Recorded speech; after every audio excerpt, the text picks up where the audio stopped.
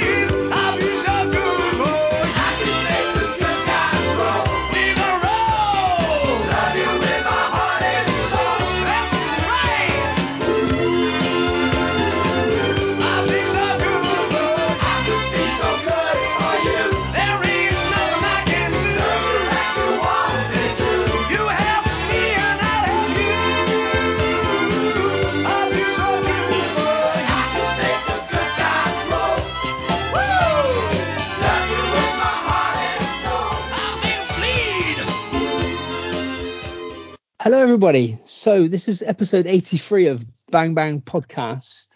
I mean, I think you knew how we were going to start this week. It was a sad event this week with Dennis Waterman passing away. And I've got a guest on this week, which is probably quite suitable for a little tribute. So we'll get to that in a minute. But yeah, this is Bang Bang Podcast. We talk about wrestling. We talk about anything that really comes to mind over the course of 2 hours most weeks. Last week, we had Scottish Danny on the show for a little journey back to 2007 TNA with a lot of kind of familiar faces from today. Yeah, it was good. Danny's always he's a podcast legend. He's slowly taken over the world podcast by podcast. So you can check him out on the Change in Attitude podcast and One Man's Meat and Nitro Nights and Disgusting Awful. And yeah, there's a list, but you know where to find him. We didn't play Black Lakes this week, but thank you to Black Lakes anyway for what is normally our theme music most weeks. Their guys are on tour. I think they're playing a few gigs in Scotland. Go and have a look on their Twitter page, their Facebook page, and you can find out all the relative links to those events. And yeah, so this week I'm joined by one half of the I say competitors in brackets in the Monday Morning Wars, when I can be bothered to put podcasts out in time on Mondays. But yeah, it's Rob from UCC Podcast. Good evening, sir. Good evening. How are you? Oh, I'm asking how you are, but obviously it's a sad week for everyone, isn't it? It's the passing of a legend. It is. I was in work on, when was it, Sunday? Or Sunday, I think. So it was on a Sunday when I read it, when the news came through about Dennis Waterman. I was actually the first person to message me was our pal Mark, who was on the show. He works for Zenit St. Petersburg in Russia. He was the first person to tell me that Dennis Waterman had died. So I had somebody in Russia was breaking the news to me that Dennis Waterman had passed away.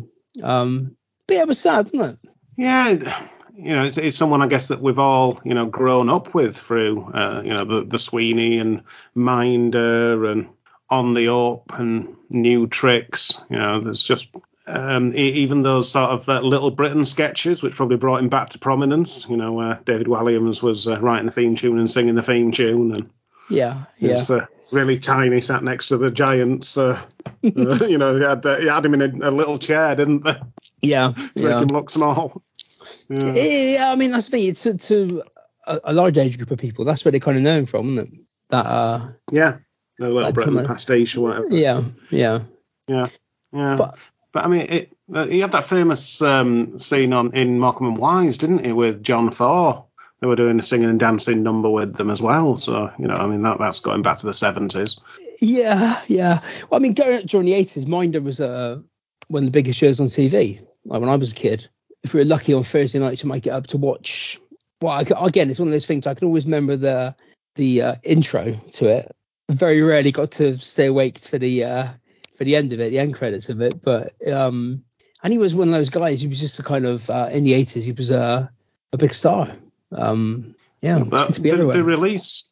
Because you keep playing the "I Should Be So Good For You" theme that they released, but they released a Christmas song, didn't they? George Cole and Dennis Waterman. Yeah. Obviously, that was what we're going to get for her indoors. Or something. Yeah. And on our Christmas cracker we did. That was the intro to that Christmas cracker. That's not so good, that song, is it? Yeah, it shows how famous they were, though. I mean, George Cole had been kicking around. He was in like the St. Trinian films in the 50s or whatever, so he was an institution at the time. But yeah, it shows how popular the series was that they could go and do stuff like that. Yeah. And then obviously he moved to the BBC and started doing On the Up and New Tricks. I never really watched New Tricks. New Tricks is the sort of thing that I always like when I watch it, but I never sort of went out of my way to watch it. I really like James Boland as well, who's also in that. He was in Beiderbecke, Connection and Affair, and he was in Whatever Happened to the Likely Lads, those kind of things. Sort of, again, comedy actor of the 80s. He did something. He did like a children's thing. He was like, someone's granddad who could shrink and he'd like run around. Grandpa in My Pocket, yeah. Yeah, something like that. Yeah. Oh, God, yeah. Where do you all end up on kids' TV eventually when they get a bit older? Like old Jack and his boat, which is Bernard Cribbins. Oh, yeah. But I mean, Bernard Cribbins is in everything, isn't he?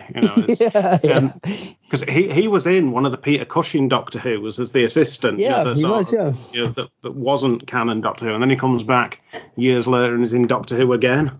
Yeah, hopefully the guys on the Doctor Who pod might actually cover that Peter Cushing Doctor Who movie, because I can remember seeing that as a kid. Obviously, in those. I don't know. Have you seen it? Yeah, I've seen that. I think Roy Castle's in one as well. He is, yeah. I think it's Doctor Who Invasion of 2150 or something that Bernard Cribbins is in. Yeah. But yeah, I mean, Roy Castle from Record Breakers, he was a legend. Yeah. When they first started having smoking rooms in pubs, there was a pub in Leeds, and it had the smoking room, or the non-smoking room, should I say, was the Roy Castle room. But then obviously as time went on, it sort of flipped with the larger part of the pub being non-smoking and the smoking part being the small room. So the Roy Castle room became the smoking room, which I always thought was in incredibly bad taste. Yeah, probably not a fitting tribute to the man, is it really? No. But he was when I was a kid, he was a mega star as well. Roy Castle. Yeah. I mean, the guy could play the trumpet and tap dance. Yeah, it was better than Chris Akabusi, who replaced him, wasn't he, on Record Breakers? Yeah, maybe they should rename that room the Chris Akabusi room. I think everyone would love that. I don't know if I could stand a night in the pub with Chris Sakabusi. I think it's just a bit too much. Like, it'd be all right to meet, have a chat for 5 minutes, but if you're there all evening, you're like, shut the fuck up, Chris. I always remember because he did the remember when he used to Match of the 70s, Match of the 80s on ITV, on BBC, where they go back and do like season by season sort of highlights of 70s and 80s football. Dennis Waterman used to do the kind of voiceover for that as well. And he did, yeah. They were good. They were good. It's ITV4 used to randomly just put on classic matches. I don't even remember that. And you'd get lulled into thinking classic match meant it was going to be good. I remember I once watched, I think it was like Chef Wednesday Ipswich or something from 1973 in the FA Cup, and it was like at the end it was a 0-0 draw, and they were like, oh well, we'll see you all on Tuesday night for the replay. And it's like, what? Well, on those match? On the big match, it used to be, because I can remember one week, City and Rovers, the derby, was the main match on the big match. And that would have been maybe in the 3rd division. So I think they used to, if there was like a good match on somewhere in the country, because again, I think it was ITV, so you used to get it all from the regional coverage. So some week you probably get like the highlights of all the goals in the 1st division, and then the main match would be 20 minutes of Port Vale versus Swindon or something like that. So yeah, but I mean, I'm sure there's reruns of Minder will go on forever on ITV4, won't they? So They must be making ITV a fortune, and it's getting in time for Morty and Cy Powell's Minder / Murdering Mind podcast that Morty's trying to get him to do. Well, my kids started getting into watching You've Been Framed, which was on at 5 o'clock on ITV4 or ITV2. I can't remember which one it is now. But in that, I think they've run out of the 1,000 episode run of You've Been Framed. So in that time slot now every day, I went to check the other day to put it on, and it's I got in time just for the opening credits of Minder. So Minder's on instead of that now. The kids weren't as receptive to that, if I'm honest. But well, they're not in the right game. They're not in the right demo, are they? No. They were like, oh, we do recognise this song, Daddy, from September. I'm like, yeah, it's just a good song. Yeah. Yeah. When I was a kid at school, me and my mate were like, whenever we buy our first car, we want to get a picture taken, like a black and white picture, like George and Dennis. Yeah, shaking hands over the bonnet. Yeah, over the car, yeah. But no. But yeah, a legend, Dennis Waterman. So yeah. Well, right. And the car caught fire a couple of years ago as well, so the car's gone. Oh, really? Yeah, they were moving it between some kind of show or exhibition or whatever, and it caught fire and burnt out, so the car's gone too. It's a shame.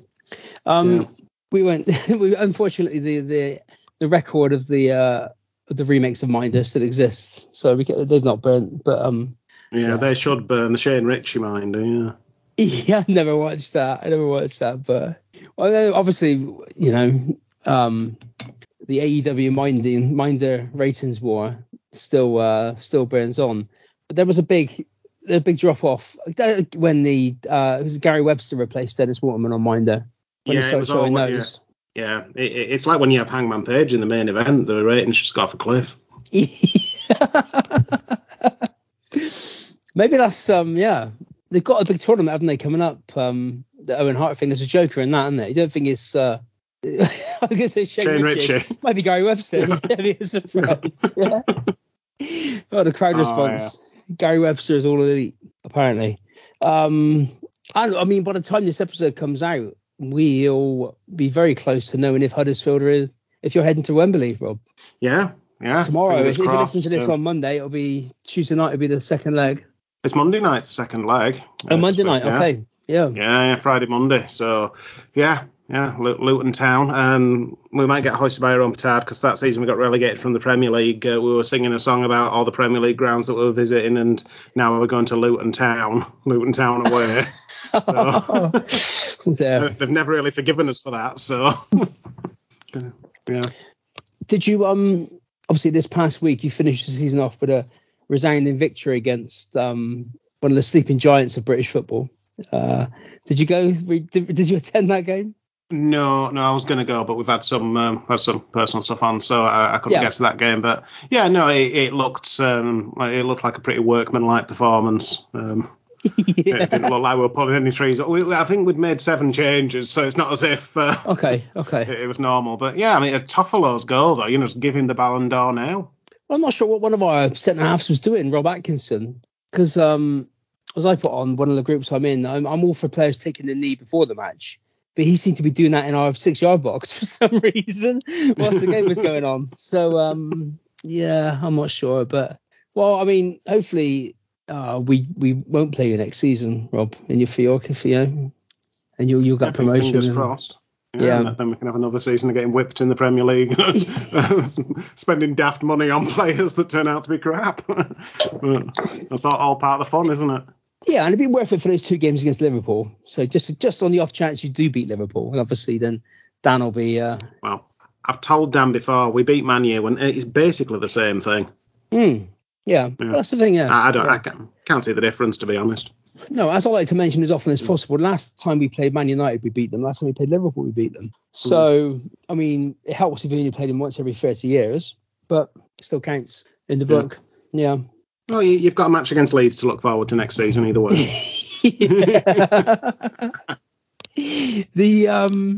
think maybe the last time we had Leeds, we played them, and obviously, whenever we played Leeds, they normally sell out their away allocation, as they're quite open in letting you know, and they're normally Leeds fans in the home end. So, but last time we played, there was Leeds scored first goal, and 2 or 3 people in the stand jumped up and celebrated, which it's not the brightest idea to do with football, is it? Especially if you're in the home end. And they found their way to the bottom of the stand quite quickly. And then as the game was going on, the opposite, what is the main sort of Lansdowne stand now? It was a different stand then, but people ran out of that stand, who obviously were Leeds fans, chased out of that stand, and ran across the pitch and jumped in the away end. As the game was going on, the referee didn't stop the game, so the ball was kind of on the halfway line, and there's fans running across the pitch to get into the away end. So yeah. Lovely fans, lovely club.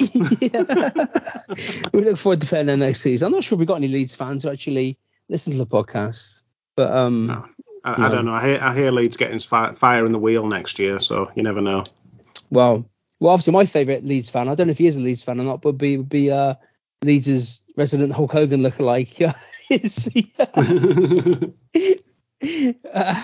I think he was just in Leeds. I don't think he was from Leeds. I think he was trying to get out, So right, yeah, trying to get back to Florida. Yeah, brother. Yeah. So obviously last week we did TNA. This week we're covering NXT Takeover from this week in 2017. I've just made notes on Lovejoy and Boon. I thought we were doing that. Well, I mean, again, I was going to make that a regular thing, but where do you stand on Lovejoy and Boon? Well, I watched both. I was subjected to watching both when I was growing up because my mum had a bit of crush on both of them. I mean, basically, I think all the TV I watched growing up was based on the crushes that my mum had. She was very impressed, actually. We went to Comic-Con a few months ago, and Adrian Paul from Highlander was there. So I took a video for her, which you're not supposed to do, but a woman in her 70s getting overly excited about a man now in his 50s, sort of thing. But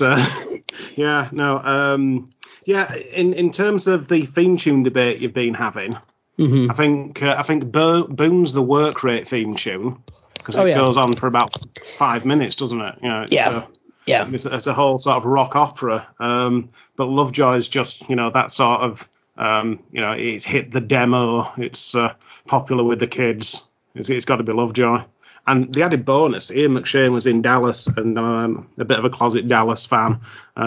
So he played Don Lockwood, who was Sue Ellen's second husband, but JR managed to chase him off as per.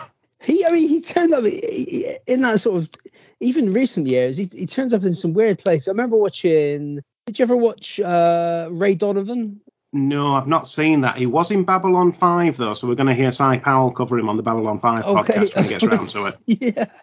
Yeah, he's been in. I mean, obviously he's been in everything, but he still turns up in random TV programs. I mean, like you said, he was a sex symbol in the 80s and the 90s, and not in the 90s. He was a sex symbol in the 90s. But I think he was made to look even better because he was stood next to Dudley Sutton, wasn't he, as Tinker, who, this weird old man. So he's like a goblin, made him look even sexier. Dudley Sutton was in. What was he in? He was in Football Factory, wasn't he? See Football Factory? Oh, he's been in everything. I'm sure. I was looking at his IMDb earlier. It's like about 200 things or something. It's ridiculous. Yeah, and I forgot Ian McShane turned up in Game of Thrones as well for like one episode. I've never seen that. I know Okay. everybody else in the world has, but yeah, no. I might do a Dan and catch up on it 20 years later. Yeah, it just leave the last season out because it's not very good. But yeah, I mean, obviously the Boon theme song. I don't think anyone went on Top of the Pops and did the Lovejoy theme. But the Boon theme song was actually like a top 10 hit. But it's not. It's no. I should be for. I should. It's a good to you, is it? No, obviously not. No. I class that as an all-time classic. Obviously. I thought you were doing Takeover Chicago. This was gonna be. So this was a late change because Dan was gonna be covering this, wasn't he? But then you guys swapped. So Dan's gonna be appearing later on in the series. So when I put the list up initially, Dan chose that one quite quickly. When we had the conversation, because you'd just been on UTC, and afterwards Dan was saying, "Oh, I'm so busy. I'm working 50-hour weeks. I've got no time. All right, Dan. I know you're going on Bam Bam. Shall I do it for you? Take a bit of pressure off you. Oh yeah, that'd be great. I can relax, etc. And then he volunteers to do chain wrestling. Yeah, I did realise that as well. Yeah.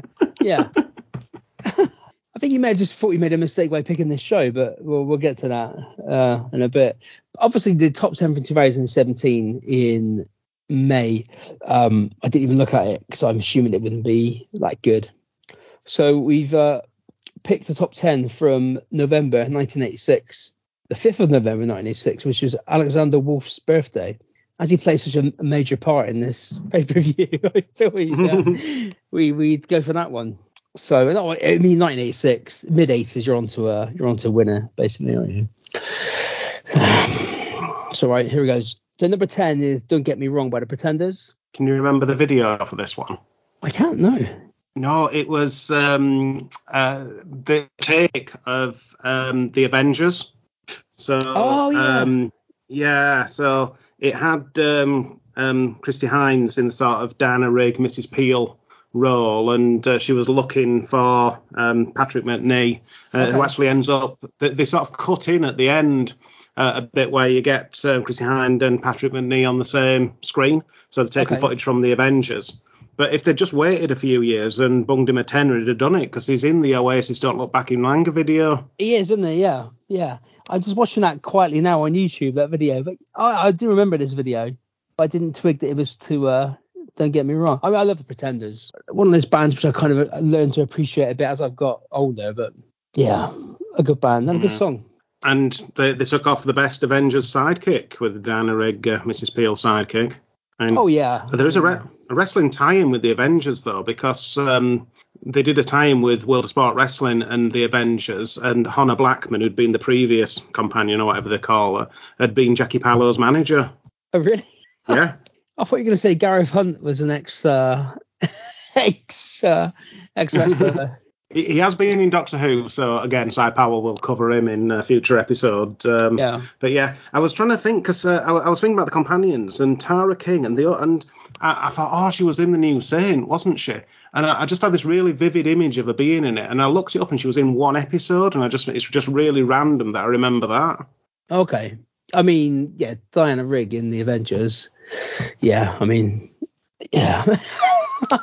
Well, Diana Rigg is the best Bond girl, and I know this will probably get me some flack. On Her Majesty's Secret Service, I believe, is the best Bond film. Okay. It's a very sad ending, obviously, isn't it? Well, yeah, but that kind of makes it. But I mean, the scenery, it's in Switzerland they've sort of got this mountain top, which you can actually go to. I've been there. It's absolutely stunning. the storyline. And they've even got Joanna Lumley's in that as well, who's another Avengers sidekick. Okay.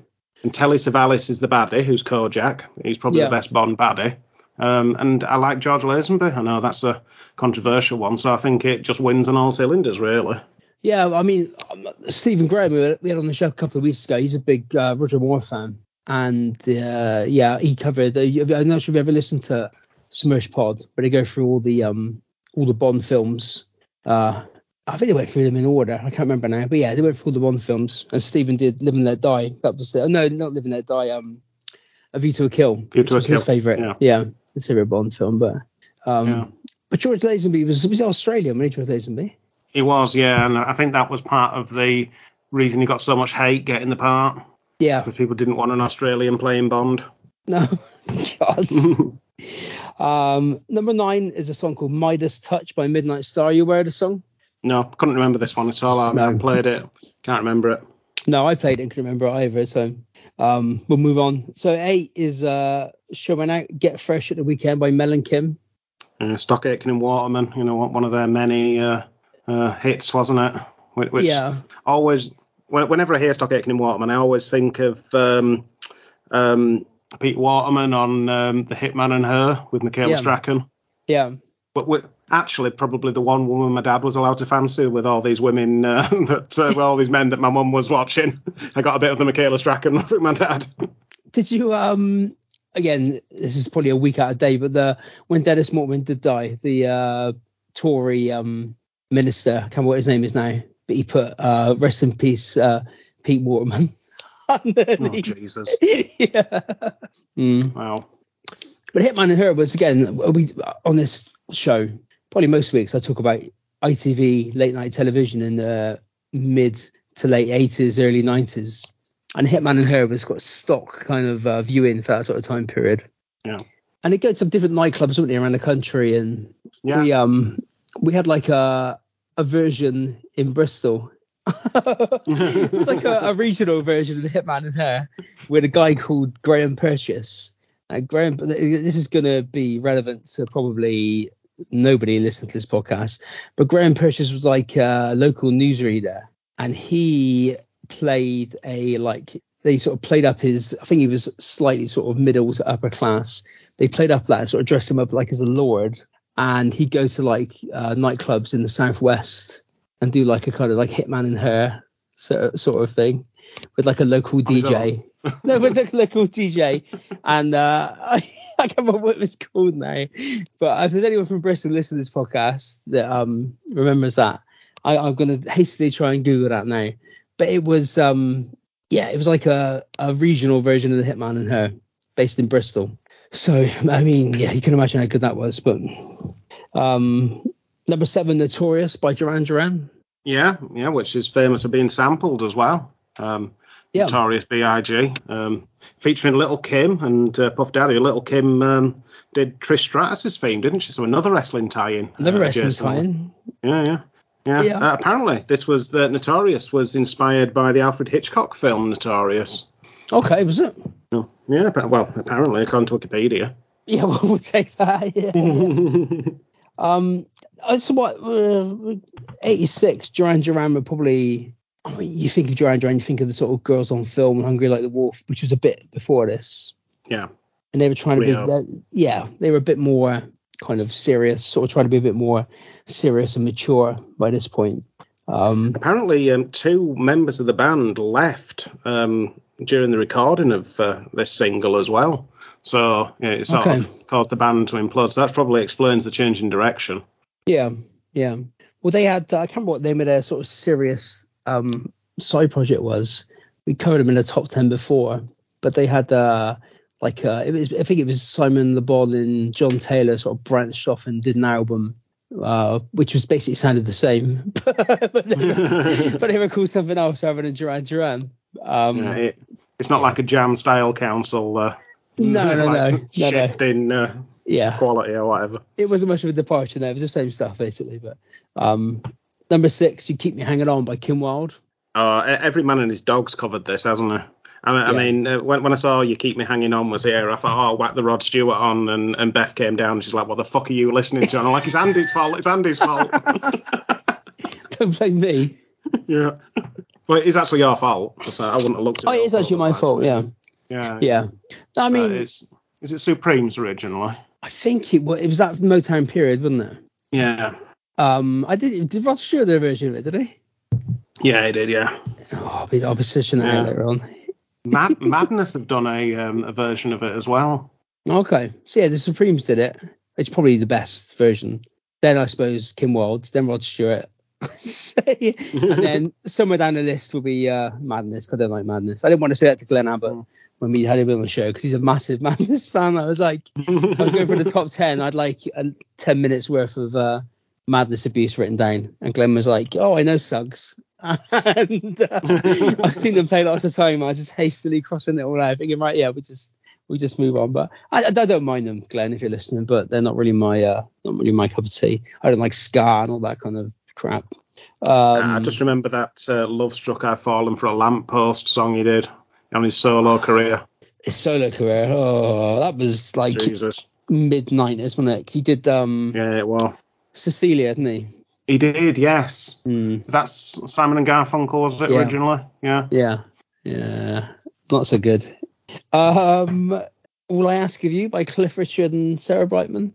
You see, what I thought with this, I thought I won't make any notes on it, because I know Andy will just have a 10-minute monologue on Cliff Richard. Well, this is from the Phantom of the Opera. Phantom of the Opera, yeah. Yeah, because Michael Crawford, wasn't he? Oh, no, yeah, Michael Crawford, who better? Yeah. Could you remember Condor Man? I remember the Flew in the Golden Condor on the start of the theme tune to Cities of Gold. Okay, no. No. So Condor Man was, I'm not sure if that was Disney. It might have been Disney, but that was Michael Crawford in his first Hollywood, and probably only Hollywood film. Yeah, you're not aware of Condor Man. It's Walt Disney. So you got Disney Plus? Yes, we do. Yeah. If it's not on there, then obviously you know what Disney think of the film, but it should be on there. It's Disney minus. Yeah, it's got Oliver Reed in it as well.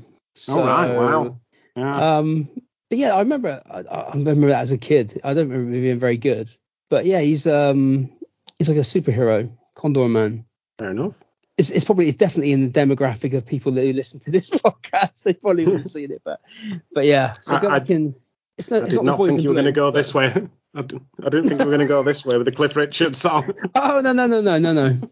But yeah, I don't know why. Because I imagine in the musical it would have been Sarah Brightman and Michael Crawford singing it. Maybe they thought Michael Crawford wasn't, a big enough name. Well, I did wonder if Cliff Richard had done, because I guess they have, maybe understood is the wrong name, but they have people who do, just a short run of shows or whatever, rather than being in residency in the part, don't they? So he was he was in Chess, I think, Cliff Richard. And I mean, he did stuff like Summer Holiday and stuff. So he was doing sort of musical films. Yeah, so it's not a massive departure, is it? Cliff Richard's been in Heathcliff, the musical. He's also been in a musical called Time, which was it had a short West End run, I think. And he's also been in Snow White and the Seven Dwarfs. That famous music. It is actually a musical, isn't it? Yeah. Yeah. Aladdin and His Wonderful Lamp. Cinderella with music by The Shadows in that. I'm not sure if that was a specific version of Cinderella. And he was also in a play called The Potting Shed. Yeah. Fair enough. Yeah. Well, but you failed to mention he was in Chess with friend of the show Barbara Dixon. Oh yeah, I'm not sure he was in Chess. I might have made that up actually. Friend of the show Barbara Dixon was in Chess. Oh yeah, she was. Yeah. The Potting Shed is played by Graham Greene. It's a psychological drama which centers on a secret held by a family for nearly 30 years. Has it been adapted for the screen? Was that Graham Greene from The Goodies? Yeah. So yeah, Bill Oddie plays a woman in it, and no, it was actually a 1981 television production. The play was written by somebody called Pat Sandys and produced by Yorkshire Television. So yeah, I'm sure everybody at home is thinking, come on, we've all seen that. But yeah, I mean, I'm not sure whatever direction you were hoping I was going to go in with Cliff Richard, but was, that's quality content. Yeah. Well, yeah. Are you? I mean, as from a musical standpoint, are you a fan of Cliff? There's a couple of songs. Wired for Sound's all right. Yeah, Devil Woman. Yeah. I mean, I wouldn't go as far as saying I'm a fan, or I'd rush out and buy any of his music or anything. But some of his songs are all right. I think early '80s, Carrie as well. That's a good song. Know the Stephen King book. Oh yeah, I think it was in the film actually. All right. I'm pretty sure. Yeah, it is. I think it isn't actually. It is in the film. I think it's using the soundtrack. Yeah, but that's your Cliff Richard segment of the show this week. I'll go back to when we were recording that. My wife was in the room getting changed. She just had a shower. I don't know why. I'd like to go back now to say that I had a massive crush on Kim Wilde. I don't. now my wife's a through. I don't think my wife would even know who Kim Wilde is. But yeah, Kim Wilde. And moving on, we've got Walk Like an Egyptian next, and I'd like to add that I had a massive crush on Susanna Hoffs as well. So it was an absolute banger. This wasn't it? Walk Like Egyptian, Manic Monday, Eternal Flame. They had some really big hits, the Bangles, and then they seemed to disappear somehow. But yeah. In the Army Now by Status Quo. It's not Whatever You Want or Rocking All Over the World, is it? No. I don't think it's Status Quo. I just think of Les Battersby. So. Well, he found one of the bodies from the Yorkshire River, didn't he? To get back onto your serial killer. Yeah. I think he's probably the biggest Status Quo fan, Les Battersby. I'm not sure if Bruce Jones in real life. Well, no, I'm not sure if he actually. I don't imagine he does like. I don't imagine the actor likes Status Quo as well. It wouldn't surprise me. Bruce Jones. If you thought it was the biggest, I wonder if there were kayfabe in his height and weight like they do in the wrestling. Well, yeah, I think he got punched in Coronation Street. He got punched by Francis Rossi, I think. Oh right. I think they appeared as themselves in Coronation Street. Scottish Daniel, though. I remember Noddy Holder turning up in Coronation Street. Yeah. Dennis Waterman never appeared in any soaps, did he? I don't think he appeared. No, I don't think he did. No. So Ian McKellen was in Coronation Street as well. So had a few. Dennis Waterman's wife, Rula Lenska, or ex-wife Rula Lenska, she was in Coronation Street, which I think she was having it away with Ken Barlow at one point. She was in Hitchhiker's Guide to the Galaxy. I remember that. Yeah, I might have made that up. I think she was in Coronation No, I think you're right. Yeah. Yeah. I think she's Ken's type. So. Was she the one with George Galloway on Celebrity Big Brother? Yeah. He was purring like a cat. Yeah. Yeah. So from one big soap star in Bruce Jones, we moved to another big soap star in Nick Berry. Wixie. Yeah, he worked at Wix. He could supply you with any kitchen building materials you wanted, and write your name under the tile and then stick it on the wall as they do on the advert for no apparent reason. I mean, this was a big hit. I don't think it got to number one. Yeah. I'm not sure if it did or not. I don't know. I mean, but it was sort of at that time because they had Anita Dobson releasing Anyone Can Fall in Love as well, didn't they? Yeah. At the back of EastEnders. And this really played into the storyline, didn't it? Because it was supposed to be Michelle and Lofty's song, and then she jilted him at the altar for Dirty Den. Yeah, that was a strange storyline, wasn't it? Yeah. It's funny that because stuff like that, like the whole nation was watching, and now that we've got choices, there isn't stuff like that everybody watches. No. So I mean, he came in like again. I'm talking like he's a wrestler now. He came in 1986 and signed with so many extenders. But he's got more character and he was more over than a lot of wrestlers these days. But he wasn't in EastEnders for very long. He did like 4 years, and he left to further his music career, which never really happened. No, and then they brought someone in as his brother, didn't they? It's something Wicks. It wasn't, Well, the Wicks family, whatever Wick. David Wicks. David Wicks, yeah, and I remember he was on Football Focus once because he had some like small ownership of Sheffield Wednesday at some point. David Wicks. Yeah. Michael, what was his name? Michael French, I want to say. Hang on. Something like that. I think at some point they did this sort of fan ownership thing and sold like 2,000 shares or something. Okay. So that they'd have fan ownership, and he had one of them. part owner of Sheffield Wednesday, my dear Michael French. Oh, it's like owning the hoof of a racehorse or something. I mean, he had magnificent hair, fantastically coiffured. Yes. David Wicks. So they're all Pat Butcher's sons. Yeah. The Wicks boys. But yeah, so Wixie, the original Wicks, didn't stick around for too long.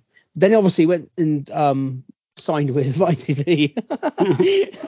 He jumped. Yeah, David Wicks has crossed the line. I can hear Don West in the background. Yeah, Nick Berry is coming to ITV. But yeah, so he signed and was in Heartbeat, and that was a massive Heartbeat. Heartbeat was insanely big. That sleepy Sunday evening. It's like you've got your Sunday evening stock things. You've got it's based in the countryside. It's sort of mild police crime based drama, and you've got like a catchy theme tune. That's archetypal Sunday evening viewing. My next door neighbour when I was growing up had a very short run in Heartbeat. Did he? Yeah, he did. Although, to be fair, all he ever did, because it was a semi-detached house, and his bedroom. Nick Berry put him over. Yeah. Well, I don't know. He'd been watching too much Patrick McNee on Oasis videos because he was learning to play that on the guitar, and he just played it non-stop. And because he was an actor, he didn't have a job half the time. So, fuck's sake. So was he in Heartbeat then? Very, very briefly, and not for very long. I think the only speaking part he had was he said to a lass, "Do you want a pork pie? I get them half price when they're out of date." But he was a jobber. He was a jobber in Heartbeat. Yeah. So yeah, I mean, Heartbeat. Yeah, that was 6 years Heartbeat, and then after his run at Heartbeat, he went back to very similar, maybe like Cody Rhodes.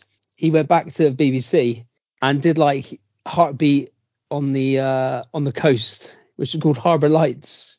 Do you remember that? I can't remember that. That's like the Knots Landing spin-off of Dallas, though, isn't it? Yeah, that was set in Bridport, and it was him and Tina Hobley, who was in Coronation Street. Played the barmaid. I can't remember what her name was now. In Coronation Street. Didn't last very long. Not Bette Lynch. It would have lasted longer if it was Bette Lynch was in it. It didn't last very long. 2 series, 16 episodes. Yeah. But I mean, Heartbeat must have been filmed in your neck of the woods. Wasn't that Heartbeat? It's somewhere generically in Yorkshire. I'm not sure where it is. Yeah. To be honest. Well, he's now a retired actor, Nick Berry. So if you were thinking about contacting him for work, don't, because he's retired, and now he's a house husband according to Wikipedia. So excellent. We can probably get on UTT to cover some NWA Hammerlock or some shit. I didn't realize apparently he was going out with Gillian Telford for a while when he was in EastEnders. Oh, she was the one that got pulled over, wasn't she? For a that's one word for it. Well, she was already. They were already pulled over with the handbrake on when the police caught them. Yeah. But she was. I'm trying to think. She must have been a bit older than Nick Berry. So Nick Berry I think Gillian Tailforth's deceptive. I think she looked older than she was. Okay. Yeah, Nick Berry is 59. Gillian Tailforth is. Just bear with us. Bear with us, listeners. 66. So 7 years. So. Oh, okay. I remember she was. So I think it was Jeff Knights was the guy who she got caught giving a hand job to or something. Is she on a lay-by? Oh, hang on. No, I'm on the Wikipedia page now. Knights and Tailforth had an extensive tabloid media history. Tailforth was involved in a high-profile court case where she sued the Sun for libel I mean, obviously, don't read the Sun, but they ran a story claiming that she and Knights had performed sexual acts on the slip road on the A1 in their Range Rover. So, I mean, the slip road's just dangerous. I mean, the A1, people are just reversing out of the drives into traffic. So, well, Tailforth's defence was that she claimed that her partner had been suffering an acute attack of pancreatitis, which isn't very nice, I can tell you. I haven't got it, but I looked at people with it. And she was merely massaging his stomach to soothe his abdominal pain. Yeah, a good Samaritan. Yeah. However, I think we owe her an apology. Well, hang on. However, a police officer claimed that she was performing fellatio instead. During the court case. It probably would make him feel better, let's be honest. Well, yeah, I mean, I don't think it would do much for his pancreatitis. It would take the edge off it, I think. But during the court case, the Sun's defence counsel entered into a 35-minute home video of Tailforth suggestively posing with a large sausage, graphically simulating masturbation with a wine bottle, and boasting to the camera, "I give very, very good head." All right, okay. And the jury returned a 10-2 majority verdict in favour of the Sun. Wow, that's the first time that's ever happened. After which, Tailforth collapsed and was taken away in an ambulance. So sounds like an opponent of Mike Awesome in 2000 WCW. Yeah. So that's Gillian Tailforth and the fellatio incident. Touch this week. I mean, I think everybody knew we were going to probably cover that at some point on the show. But number one in the pop charts this week is "Take My Breath Away" by Berlin. Das Wunderkind, Alex Wright. Mm-hmm. Yeah. We've been robbed, Andy. We were fucking robbed. I know this is 1986, but I demand a recount. Okay. Because this is from Top Gun, and this is not the best song off the Top Gun album. Where the fuck is Kenny Loggins' Danger Zone? I tell you where it is. 58. Is it? So it's disgraceful. Where did it? Was that? What was the peak? Was it on his way up or on his way down at this point? No, I don't think it even got in the top 10, which is disgraceful. But it is quite prescient because on this episode, when we're covering NXT Takeover Chicago, there are quite a few wrestlers that we'll see that should be put in the Danger Zone. I mean, where do you stand on Loggins? I'm not a massive fan of Loggins in general. I'm a major fan of Loggins' Danger Zone. Okay, because Footloose was a good song. I don't. Danger Zone's in my playlist already. The others had to be looked up on this chart. Okay, it's all right as well. I think that was Kenny Loggins. I'm not sure that's for I'm All Right, which was in Caddyshack. That was a theme from Caddyshack. That was Loggins.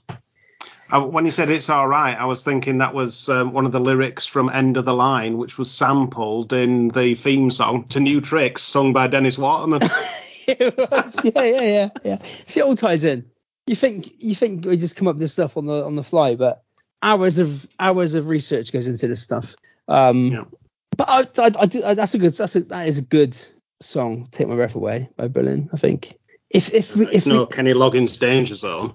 It's not. No. And to be fair, if I went to a disco now, I'm not sure if discos still exist, but if I went to one, I'm probably more likely to dance to Kenny Loggins than I am to Take My Breath Away by Berlin. So, which is a shame because Alex Wright, Das Wunderkind, have some dance moves. He did, yeah. I remember rightly, yeah. I don't think he was in the Dancing Fools with Disco Inferno. Yeah, I don't think we've not really covered much Alex Wright on this show, surprisingly. Yeah, I think that'll carry on being a theme, to be honest. But, right, we're now, God knows how many minutes in, so we'll now, unfortunately, start talking about some wrestling. So, yeah. So NXT Takeover Chicago. This was I can't remember which number Takeover this was, to be honest. I don't know, but the starting tagline for this whole show, and it's a shame that my podcast partner Dan Griffin isn't here because it said, "Welcome to the City of Wind." And we'd have got a giggle out of Dan at that point. Yeah, so the intro is all it's Bobby Roode, who's the NXT champion at this point. Yeah. And Hideo Itami, who's going to be taking him on. Mm-hmm. And you see Asuka as well, who's entering a kind of heel phase in NXT. Yeah, we get clips from Roderick Strong's "I Used to Live in My Car" video, which they seem to do for everyone who's a cruiserweight at this point. We'll talk about that. We'll talk about that in a bit. So we get the Authors of Pain are going to finish off DIY. Sanity, for some reason, have got an issue with Roderick Strong. I can't really work out what it is, but it's something related to him having a baby. We'll get to that. I mean, Roderick Strong's just lucky for what he gets, really, isn't he? He should be grateful for whatever angles he gets, Roderick Strong. Yeah. There's a lot of Roderick Strong issues. And Tyler Bate and Pete Dunne. Yeah. Or Scrappy Doo, as he's known now on SmackDown. Well, yeah. I mean, yeah, we'll get to it. So, Rocket League presents. I don't know what which is a rip-off. Yeah. Well, it's a cross between racing and football, but it seems very similar to WWE Crush Hour that was released on the GameCube, which is a lot of fun, really. Nothing to do with wrestling, but you get to blow people's cars up. I've got it, yeah. Have you? I've got a collection of retro wrestling games. So yeah, because they released it, I had to buy it. But yeah, you just go around these different zones. It's a little bit like Mario Kart, but with bigger weapons and stuff, and samples of Rob Van Dam's voice when you shoot people. Yeah, it sounds amazing. Yeah, and probably pretty much the same as Rocket League. Yeah, so we're in the Allstate Arena in Chicago, and we've got Nigel McGuinness, Tom Phillips, and Percy Watson. Yeah, who can remember Percy Watson? Well, there we go. He was on the original sort of game show NXT, wasn't he? Yeah, well, I've got a bit of a rundown of Percy Watson, actually. So he was an ex-college and I think a minorly successful pro footballer and signed in JR WWE. would have loved him. Oh, yeah, he would have loved him, yeah, in 2009. And he was in the second season of NXT. And he was Showtime Percy Watson. Where he was, and then we're going to see Showtime Eric Young in the next match as well. Yeah. But Percy Watson was noted to be like a sort of fun character, wrestling with his glasses on, trying to be a bit like kind of Eddie Murphy Bowfinger character. I mean, yeah. He finished 5th in season 2. Can you remember who won season 2 of NXT? Season 2 of NXT, and that was the one with Lucky Dragon and stuff, wasn't it? Lucky Cannon. It was Dragons are Chinese. It was Caval who was Loki. Mm-hmm. Yeah. He hung around NXT for a few years, and as the seasons went on, they did more stuff with getting old people back, didn't they? And it turned into instead of being a competition, it turned into was it NXT Redemption? And the obviously the NXT, the ladies NXT, and I quite like some of the storyline NXT where they were still doing the game show, but they'd have Dirty Johnny Curtis and Maxine had kidnapped Matt Striker and put him in a cupboard, which just so happened to traverse time and space to be whatever arena they were the following week, and Derek Bateman getting his tag team match with Daniel O'Brien and stuff. There were some decent stories at the end, and I really did like Fandango's character at that point in it, and Maxine was great. We've covered some Lucha Underground. We're going to cover more on UTT, and Katrina, who's Maxine in NXT, is absolutely brilliant. Yeah, and when Goldust was going to get married to Oksana, wasn't he? For the that I love that segment. Yeah, where he because Ted DiBiase comes out and tries to spoil the wedding, and Goldust said that he thought this would happen. He had to go and get himself a minister, and then the $1 Million Man's music hits. Yeah. Oh, that was brilliant. He had a bit of a run as a jobber when NXT, the serious NXT, from when they started actually taping the shows in Florida and their actual proper wrestling shows. And he got released in 2014, then came back in 2016 as a commentator for about a year, and then was gone again. Yeah. To be fair, you wouldn't actually know he was on. He doesn't really say much in this at all. No, you wouldn't miss him if you were gone, would you? No. So first match, and we get Sanity. So Eric Young, accompanied by Alexander Wolf and Killian Dane. So Eric Young came in October of 2016. I think he came in like at a one-off match with Samoa Joe. So that's Samoa Joe debuted. I remember that he came in and he pointed at the belt and he said, "I collect those." Because it'd been sort of Impact, and he was, the legend or TV champion. He was tag team champion. He was one half of the Knockouts tag team champions with ODB. Where the catchphrase they had was, "She knocked them down and he knocked them up." I mean, we'll get on to kind of present day NXT, I think, during various points in this show, but. Obviously, how old do you think Eric Young must have been? Mid-30s at least at this point when they brought him in? Yeah, at least. I mean, he was around forever in TNA because he did that, was it World Sport Extreme or whatever it was called? And he did, the concussion angle that he had. Yeah. He did the tag team with Orlando Jordan, where Orlando Jordan thought they were a couple and he just thought they were a tag team. He did the bit where he was TV champion and he was running around trying to fight people from TV. So he attacked Scott Banno from Happy Days on the golf course. Yeah. He was part of, I don't know if you'd say the rebooted NWO or whatever, but he was tagging with Kevin Nash and Scott Hall when Hogan came back. He's been there forever. He had a run as champion in TNA. Just such a long and varied career. I'll say this about people later on in the show. There are certain wrestlers who stay in the same gimmick and think they're just going to get over by ploughing the course. That is not Eric Young. Eric Young has reinvented himself over and over and over again. He did the Super Eric thing, where he was sort of the ridiculous superhero running down to the ring. Yeah. Yeah. Well, I mean, last week, the show we covered from last week, Sacrifice 2007, he was on that show. He felt like he'd been around for ages then. Yeah. At that point, he was like Jeff Jarrett's little mate and feuding with Bobby Roode, who again, 10 years later, he was going to be in NXT. So he came back then in October with this new faction, Sanity, which was initially Eric Young, Alexander Wolf, Nikki Cross, and Sawyer Fulton. But he got injured and ended up bringing in old Big Damo, Killian Dane. Who's married to Nikki Cross. Whatever she's going by. Yeah. So Sanity's first hot feud was with obviously with Ty Dillinger in NXT. There was a lot of Ty Dillingers. I mean, Sean Spears is he's just there in AEW, isn't he? I mean, I always joke about Sean Spears because he comes out just in a set of lapels because he can't afford a full jacket. But it's unbelievable that someone who, I mean, whenever in this show the people are on the outside, the crowd are chanting 10 for every count because of Ty Dillinger. Yeah. And it's just nothing in AEW. And to be fair, he was, apart from that 10 gimmick, he was nothing in NXT, was he? I don't know. He was sort of the plucky underdog sort of thing. He was there. I mean, he was there for fucking ages, wasn't he? I believe he signed when it was the Capital Wrestling company under Jess McMahon.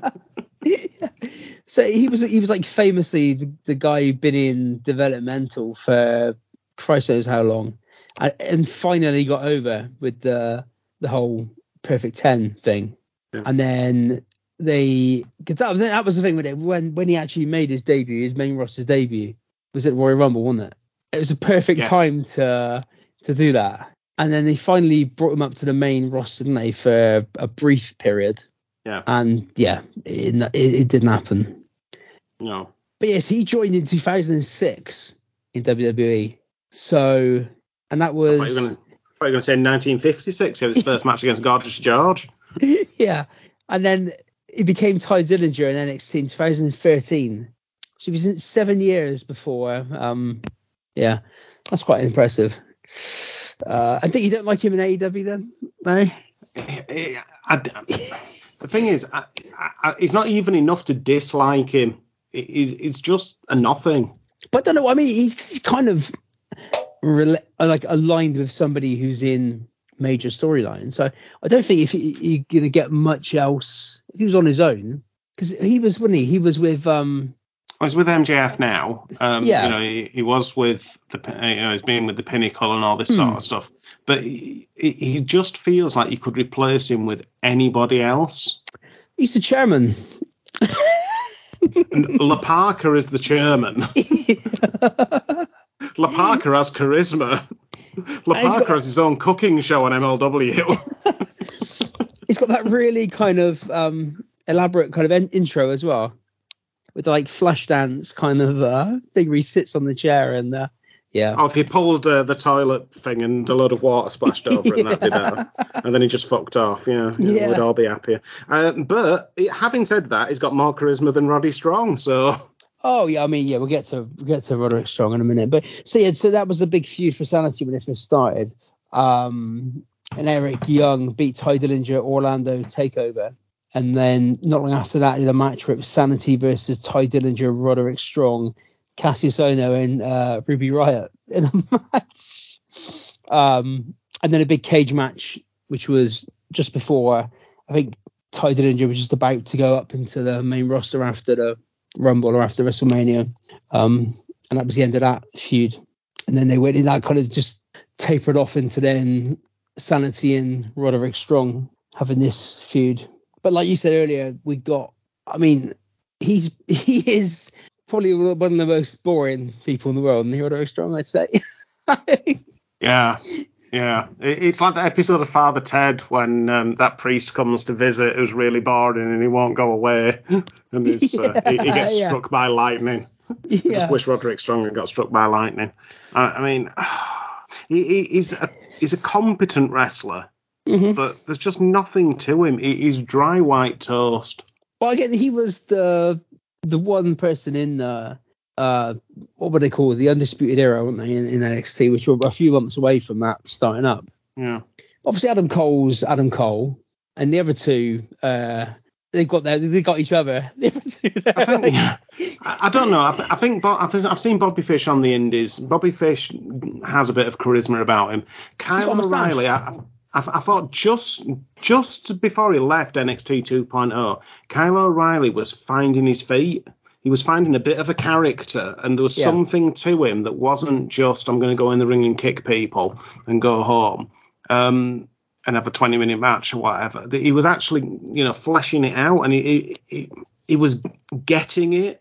And then he went to AEW and he thought, fuck that, I'm going to revert to type and, give up the character work. And it's a real shame because he was just on the cusp of once you've got a character, you can sort of build it and people can engage with it over and above the technical competence of the match. Yeah. Yeah. I mean, that was it. It was he always seemed to be the one, Roderick Strong, that was kind of like, they're a tag team. Adam Cole's going to be going for the main title. And then you've got Roderick Strong, who's used to sleep in his car. Also there, yeah. But in the weeks leading up to this pay-per-view, we get vignettes about trying to make him look kind of interesting. But I mean, to be fair, his mum shot his dad, which is quite interesting. Wow. I didn't even know that. I don't. You didn't watch those vignettes? Enough on that. I did while I just fell asleep because they're talking about sleeping in his car. It just reminded me of that time on Football Focus when Patrick Bamford said that he used to cry in his car at Burnley because nobody liked him, and then all the football fans were chanting he cries in his car whenever he's going to take a corner. So the first one is all about his upbringing and his childhood, and he had a pretty rough childhood. I went back and checked, and his mum actually did shoot his dad. That was just an angle they decided to put on TV. And then the next one, Buff Bagwell shot his dad. Did he? Yeah, he did. Yeah. So there's form there, but then Buff Bagwell's got charisma as well. Yeah, definitely. Yeah. And then the week after, they talk about him having a baby with his fiance at the time, Marina Shafir. Yes. Is she? Yeah, she's now in AEW, isn't she? Yeah. She's not very charismatic. She was the Ronda Rousey tax. Brian Clough always said that when you sign a skillful player, you've got to sign his mate as well. Yeah. And, it felt very much when they signed Ronda Rousey that they had to sign her mates. And unfortunately, Shayna Baszler was quite a good return on that signing. But Maria Shafir and Jessima Duke, was it? They were definitely the Ronda Rousey tax. The four horsewomen, yeah. Yeah. Yeah. So then obviously it turns into he's now fighting for his family, not just fighting for himself. So it still doesn't make it very interesting, to be honest. No. Although we are about to, I can hear Kenny Loggins in the background because we're about to enter the danger zone. Okay. Because Drake Wirtz is refereeing this match. Oh, yeah. We'll get to Drake Wirtz in a minute. Yeah, I mean, so before this, they have a number one contenders match with Hideo Itami to decide who'd face Bobby Roode, and he obviously lost that. And then after that match, he got beat up by Sanity, which led to this match. But yeah, they put a lot of time and effort into Sanity in their intro and that kind of thing, didn't they? But put some time and effort into it, yeah. One of the things that Black and Gold NXT did really well was the entrances. Yeah. You look at Nakamura, Bobby Roode, Ty Dillinger, Tyler Breeze, The Ascension, you name it. The Wyatt family. There was just one after another of amazing entrances. Yeah. When we get to Bobby Roode later, he is literally the epitome of basically he's just made him into he is an entrance, and that is pretty much it. But we'll get to that. But so this was that is not it. He is the it factor of professional wrestling. Again, it brings it in the context because I was talking about him last week from 10 years ago, and he looked in 2007. He looked in his late 30s. I mean, he hasn't really aged. He's got a haircut in that time. That's about it. But again, Bobby Roode has reinvented himself. He was like Mr. Wall Street Bobby Roode, and then he was beer money Bobby Roode, and then he was in the Dirty Heels with Austin Aries. He had his it factor of professional wrestling. He's got the glorious Bobby Roode. He's got the Dirty Heels with Dolph Ziggler. I'm not having that as a reinvention. He's not. But he's not standing still. To say. And there's no way you can say that the beer money Bobby Roode is anywhere close to glorious Bobby Roode. But when you say he's not standing still, I'd say for the last 5 years he's just been jogging on the spot. Pretty much. No, but he's not afraid. When he's got the ability to, he's not afraid to reinvent his character. I think we got a good 20-minute Bobby Roode segment coming up later on. So, but yeah, I like the intro for Sanity. It looks quite scary, doesn't it? They put a lot of thought and effort into it, and they carried it through. Even when Nikki Cross has got a match on her own, they're sort of doing it on their own. They're doing it when they're together. Yeah. But again, another thing where Roderick Strong stands out is he just got basically his intro is just Roderick Strong put on the screen, and and then somebody a little bit of piano at the start of his intro, and he comes out in a little jacket, doesn't he? They don't, because he comes out and he attacks them from behind, doesn't he? But normally I watched this when the Rock Contenders match against Hideo Itami, and he comes out. Hideo Itami got his music in a bit of a kind of charismatic sort of intro kind of thing, and then Roderick Strong comes out with his intro with his little tracksuit with RS written on it. It's like, oh god. But he's a bit of fire at the start of this. He attacks Sanity, takes him out. Yeah, and I like that. I like when there is heat in a match, that they don't just start it out with a lockup. If you really hate your opponent, why would you do that? Yeah. Did you notice that Drake Wirtz had been on his holiday to Saint-Tropez? He'd been to Chernobyl. So he went nuts, didn't he, Drake Wirtz, pretty much? Yeah. He had some controversial views about Black Lives Matters and the LGBTQ plus community, and he was looking to join the Proud Boys at one point, and then he was well into QAnon. But he was always, because I remember him from the old days of him being, I can remember seeing him on old YouTube videos and clips, sort of wrestling when he was, what was he called? Drake. When he was an actual wrestler, he was called Drake Younger. He was in like Chikara and that kind of thing. And I can remember hearing his name mentioned. And then he ended up being a ref and then losing his mind, apparently, and becoming into, QAnon and COVID and all that conspiracy stuff and just going nuts, basically. WWE fired him when there was evidence of him at an anti-mask mandate virtual town hall. He's got a nice town there, hasn't he? Yeah, and it looks like a certain film that Gene Wilder was in the 60s. But yeah, I mean, I didn't mind this match. No, it was steady away. It was technically competent, as a lot of Roderick Strong's career is.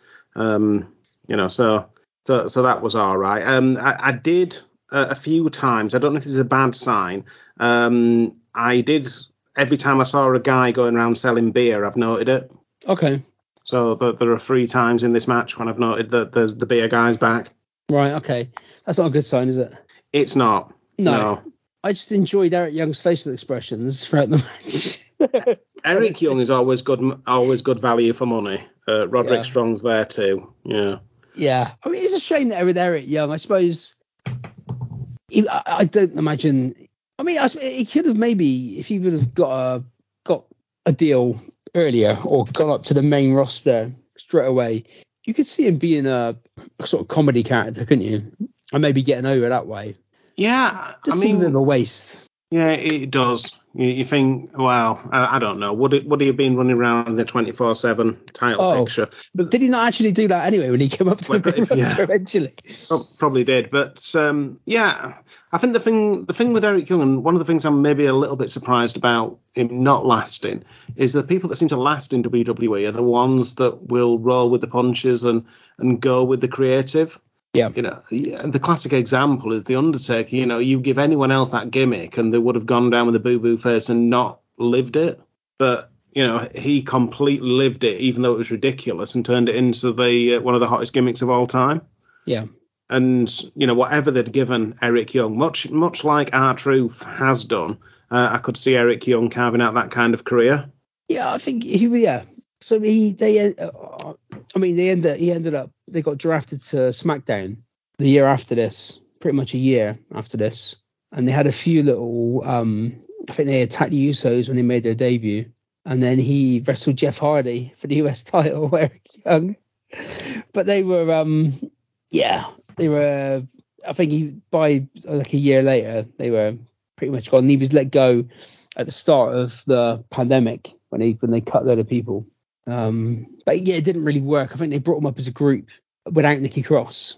So I think it was Eric Young and probably Wolf and Killian Dane. But it didn't really do much with them. So a bit of a shame. But again, to be fair, Killian Dane is another one. He didn't really.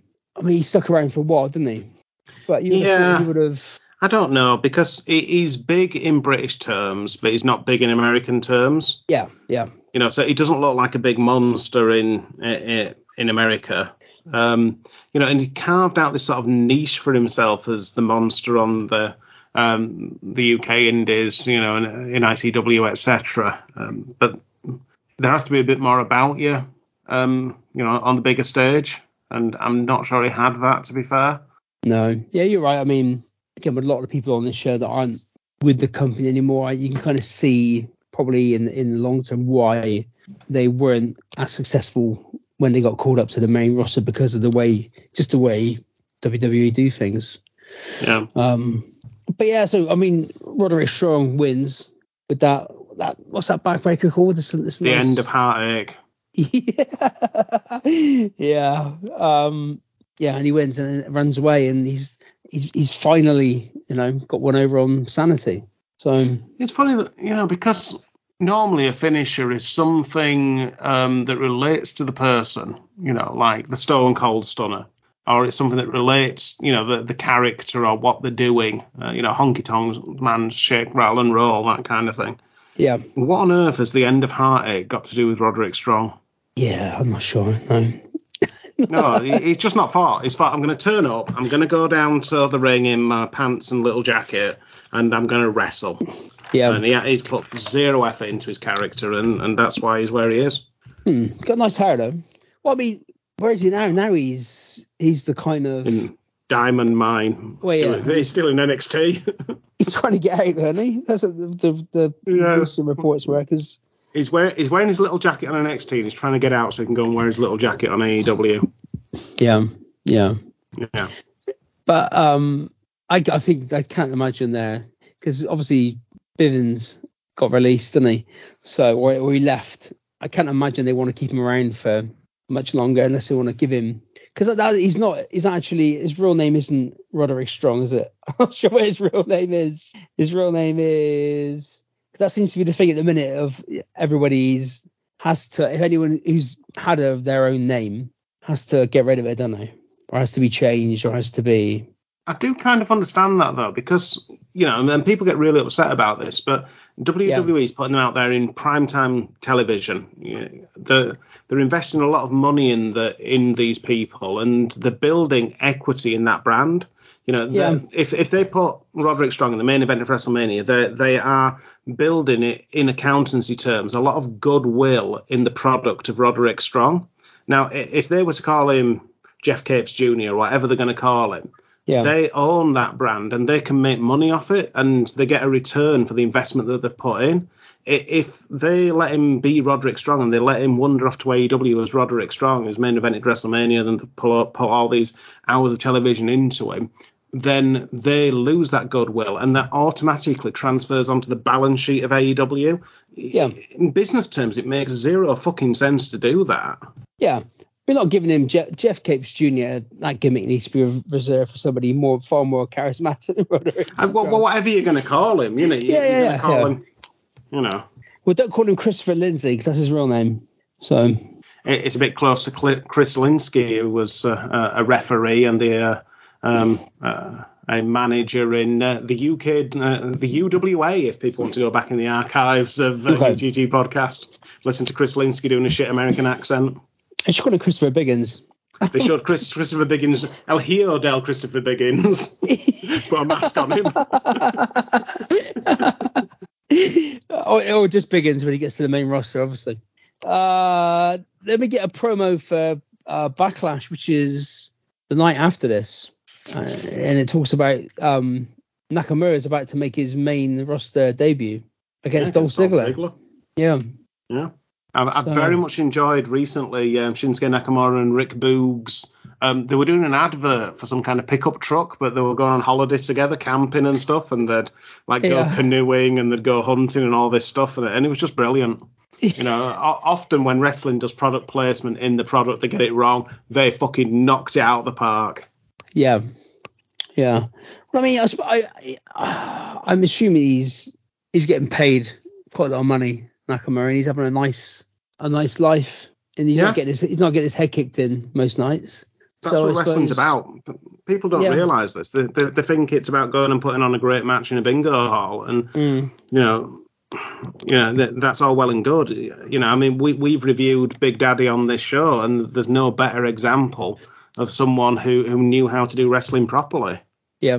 A couple of belly butts and driving a Bentley home. Yeah, beating up some Nazis in the ring. Well, that's it. Roderick Strong is putting on great matches and sleeping in his car. Big Daddy is putting on shit matches, getting in his Bentley and driving home to his mansion. Yeah. Do you see the difference? Yeah. Nakamura won that match, if anyone's interested, against Dolph Ziggler. And then what do we get? We get a bit of Judas. I know, I couldn't believe Judas was on it. I thought the Painmaker Le Champion was going to come out. You'd have thought they might have. Demo God himself. Yeah.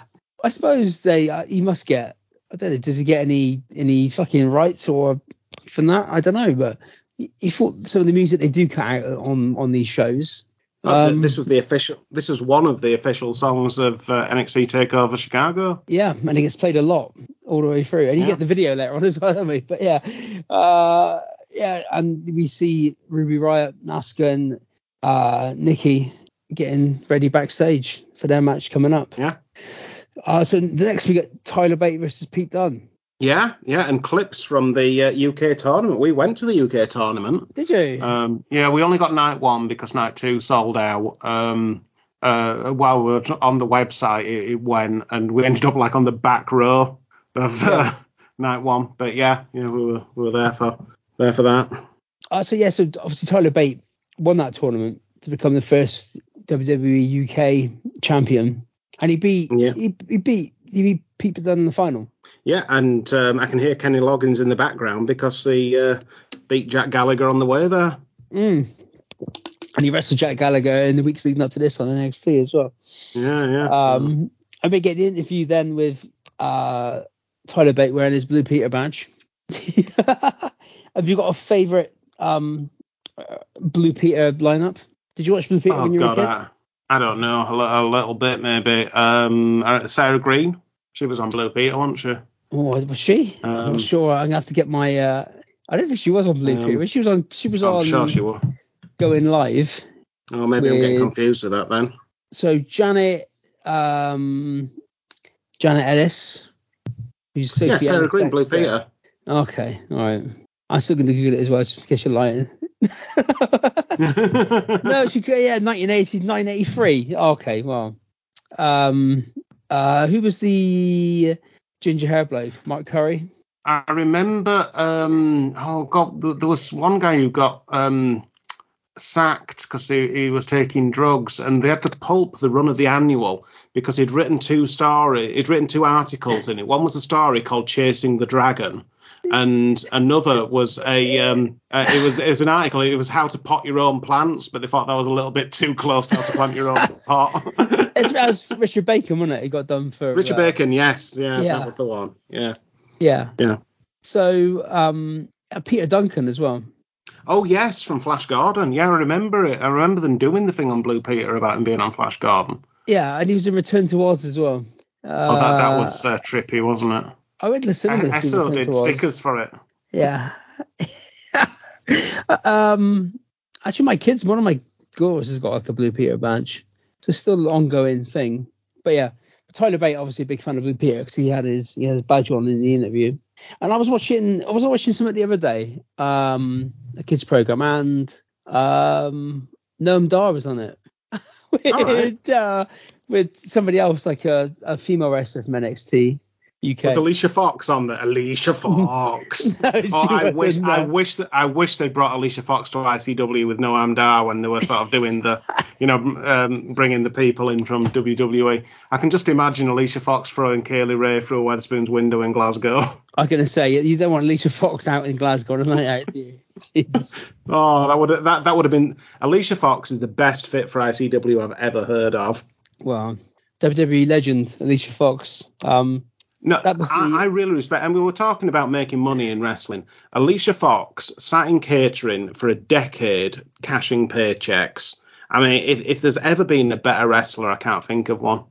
Yeah, I mean, she was a wedding planner when she came in. She was planning Edge and Edge's wedding. Yeah. And she also managed. She broke the wedding planner's code though by breaking up the wedding. And she managed DJ Gabriel as well, didn't she? She did, yeah. Yeah, and she was in Team Bella. Yeah. She is a legend. DJ Gabriel. I honestly think that Alicia Fox is a legend. Okay. I didn't realize DJ Gabriel was from Preston. He's not actually. Is it? You're looking at Wade Barrett there. No. He's from Berkshire, Wokingham. But he was billed from Preston, England, for some reason, because that's obviously cooler than fucking Reading. Yeah. I've been to Reading and I've been to Preston. It's I sort of actually. It's 6 to 1.5 dozen of the other, really. Yeah. So he had a brief run in ECW as DJ Gabriel, and he had like 2 matches and was gone. It's a shame. But yeah. How do we get onto Alicia Fox? Oh, Noam Dar and Blue Peter and Kiss TV. So so you won that tournament, and then I mean, to be fair, watching the NXTs leading up to this pay-per-view, they were pushing NXT UK. Yeah. Every week you had like an interview. Like there was one interview. Let's take a closer look at Wolfgang. Whatever. I can hear Kenny Loggins. And yeah, a closer look at Trent Seven and that sort of thing. And they're all like, so Tyler Bate, I think his first defense of the title on NXT was against Trent Seven, and then he defended against Jack Gallagher. I can hear Kenny Loggins. Kenny Loggins again, yeah.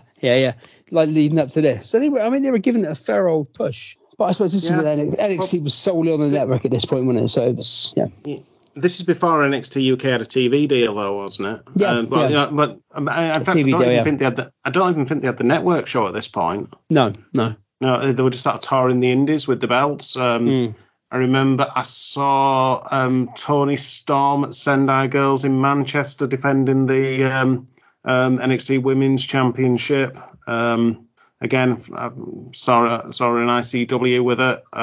So they were sort of going. I saw Tyler Bates in TNT in Liverpool, and he wasn't allowed to work the show. So he was there as champion, but he was working the merch stand, selling other people's merch.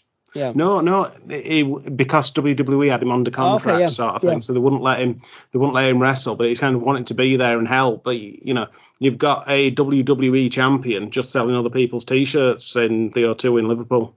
Yeah.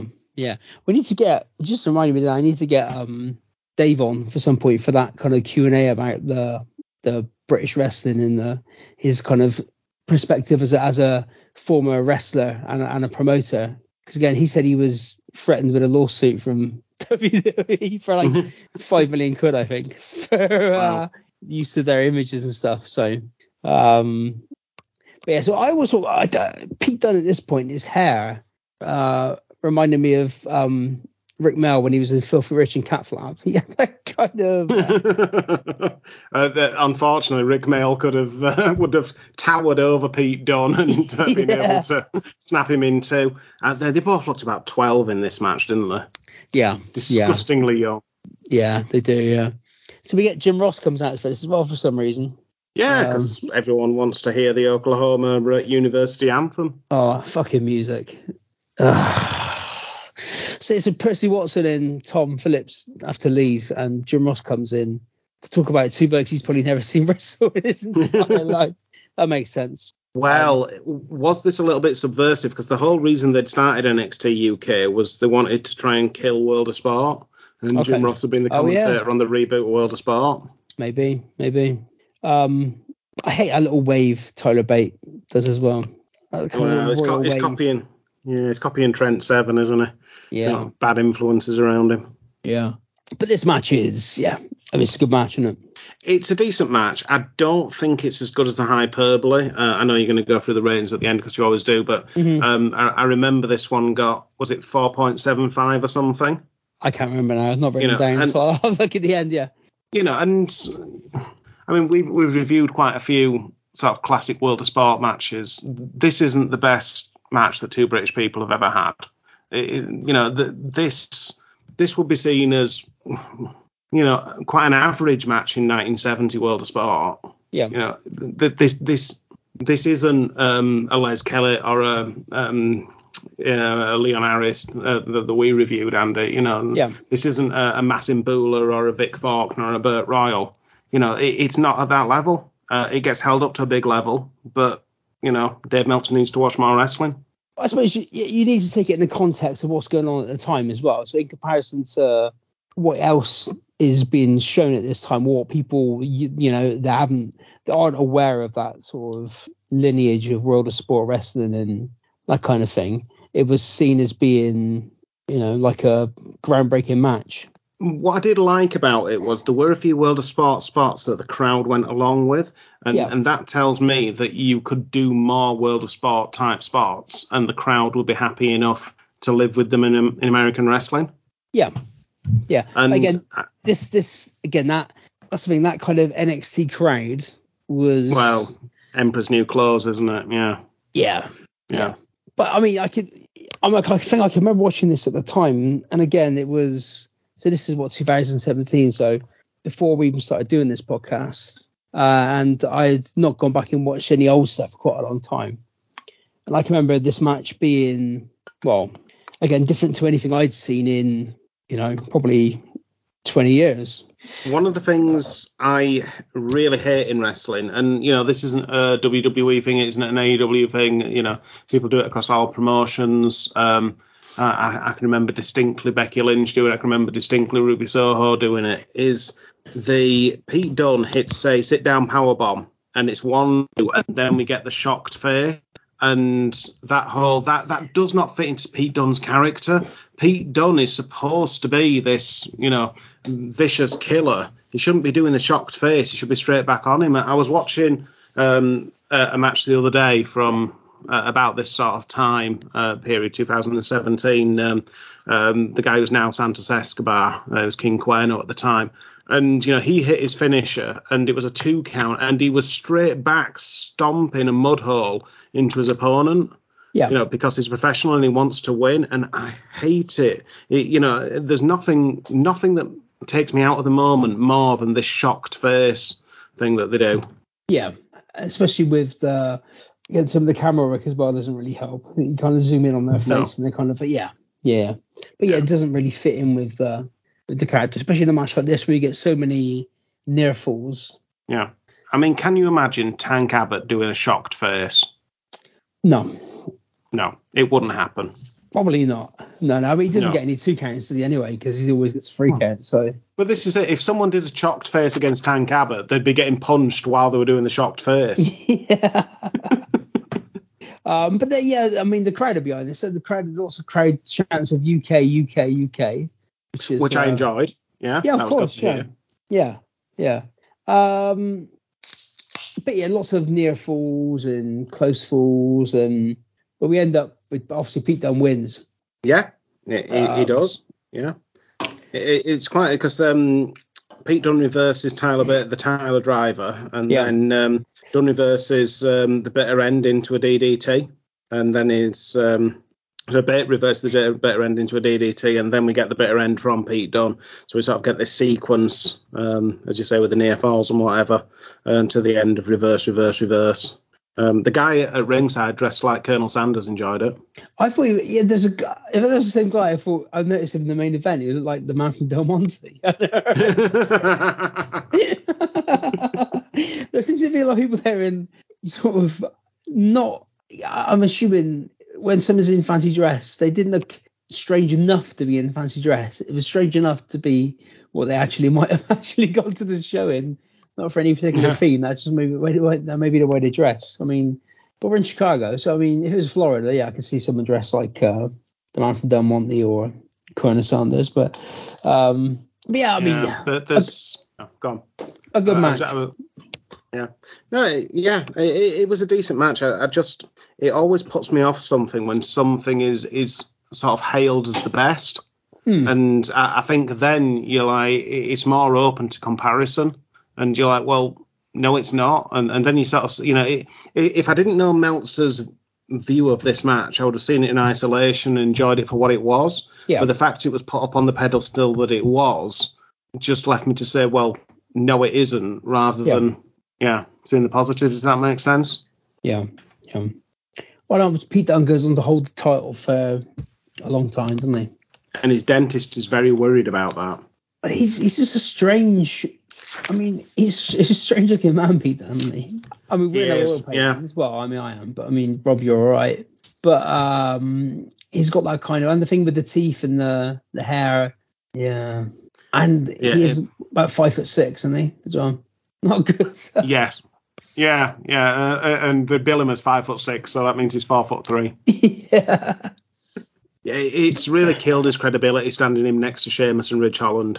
But to be fair, I spoke about somebody the other week. It's like, well, if you're going to bring him up to the main roster like they've done, I mean, do you make him it's difficult to make him a kind of credible. I mean, you could make him a credible character if you want to put the time and effort into it. It's a lot easier to make him into or stick him in a faction with some other British people. I think the thing is, you've got to make him believable. So, like, he does that thing where he snaps the fingers. You know, if you like, WCW ran this storyline where Lex Luger was breaking people's arms every week, and you know, and their opponents for weeks afterwards would come out in pots because they were selling that he'd actually done the damage. You need to do that kind of thing with Pete Dunne. You need to make him seem legitimate in what he does to give him some threat. Otherwise, he just comes across as scrappy do. And it's probably easier from their point of view to make him scrappy do. Yeah. Well, it's for the kids, you know, and WWE love to be 50 years out of date with the references, so it works. Well, like Tony D'Angelo. I mean, everyone's talking about the Mafia these days, aren't they? That guy that's with Tony D'Angelo, what's his name? Galante. AJ. Have you read about him? No. So his dad bought him an ice hockey team, right? Okay. And when he was 17, made him the owner and a general manager. So this is like a Michael Knighton at Carlisle, where he goes on and manages the team himself. Yeah. He turned the team into the dirtiest team in the league. And they got the most penalties in ice hockey, or I don't know if it's that division or just in ice hockey in general. Over the 2 years that he was managing them, he spent like $2 million upgrading the stadium and stuff. And they did reasonably well. They were getting in like the playoffs for promotion and stuff. But I don't think they actually got promoted into the next division. But then, according to Wikipedia, although maybe this is fact, his dad got. I think it was like racketeering or something like that. Again, this is alleged or whatever, but yeah. So it all came to a swift end. But yeah, it was legitimate. Because he actually said on NXT 2.0, look me up. And so I looked him up and I was like, wow. I can't find him on Wikipedia. It's the Danbury Trashers or something, something like that. Yeah. Right. Yeah, I mean, last week he got abducted by the Legado del whatever they're called. Phantasma. Yeah. Phantasma, yeah. Well, because Santos Escobar is the son of the Mexican legend Phantasma. Okay. So he was, El Hijo del Fantasma in AAA and King Cuerno in Lucha Underground. Yeah, and now he's a Mexican gangland person in NXT. I mean, they look the business. I mean, they've got, I would never have thought that, they'd be repackaging DJ Z as some kind of Mexican mafia sort of thing. But, you see the four of them together and they look the part. Yeah, I suppose, yeah. So we get more Backlash chat and we get a promo for AJ versus Kevin Owens. The new face of the United States of America because he's had a shave. Yeah. Are you enjoying the current Kevin Owens Ezekiel storyline? I pretty much enjoy everything Kevin Owens does. Because he's brilliant, and the sort of the comedy that he brings to it. He could put him in any angle, and he's not too serious with himself. Yeah. I think Kevin Owens is brilliant. I love him. And the stuff with Ezekiel, so the last couple of weeks they've had like videos of him before Raw talking about when he met, or like the first time he went to watch his brother wrestle. This week it was, I remember going to meet Shawn Michaels with my older brother Elias, and he's talking about the experience of the meeting him for the first time, and this is before he got his wrestling license and that kind of thing. And I think the only thing that gets me about this storyline is they feel like they do too much at once. I think you could have done something out of the suspense of the is he, isn't he? Yeah. And I know Kevin Owens is pushing that, but just to come out his first night and say, I'm Elias's brother, they should have tried to put a little bit of doubt in the audience's mind, because then there's a bit of intrigue and a bit of a hook to keep going with the story. Yeah. If they'd have brought him out just as a new wrestler, Ezekiel. Yeah, not mention the fact that he's Elias's younger brother, but they don't. Yeah. They don't put a lot of long-term forward to many of these storylines. It's kind of like give it a couple of weeks and it'll probably be all over.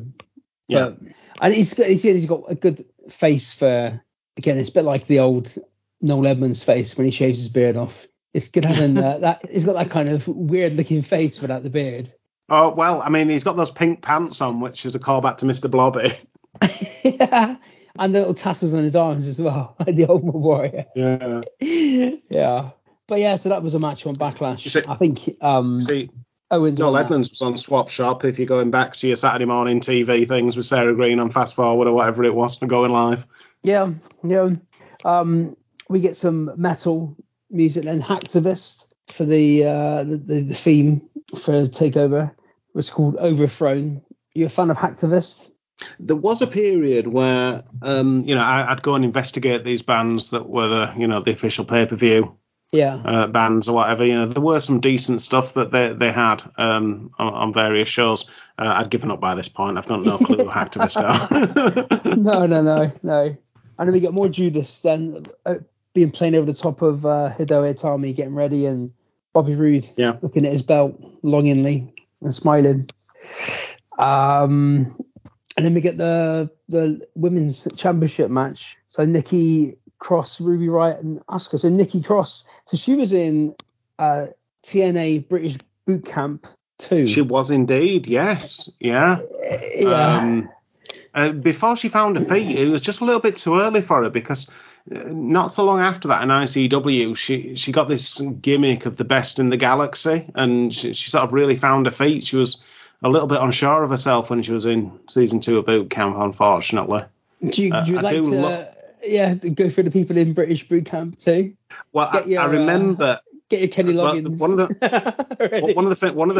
of the things Cyanide. I can hear Kenny Loggins. Yeah.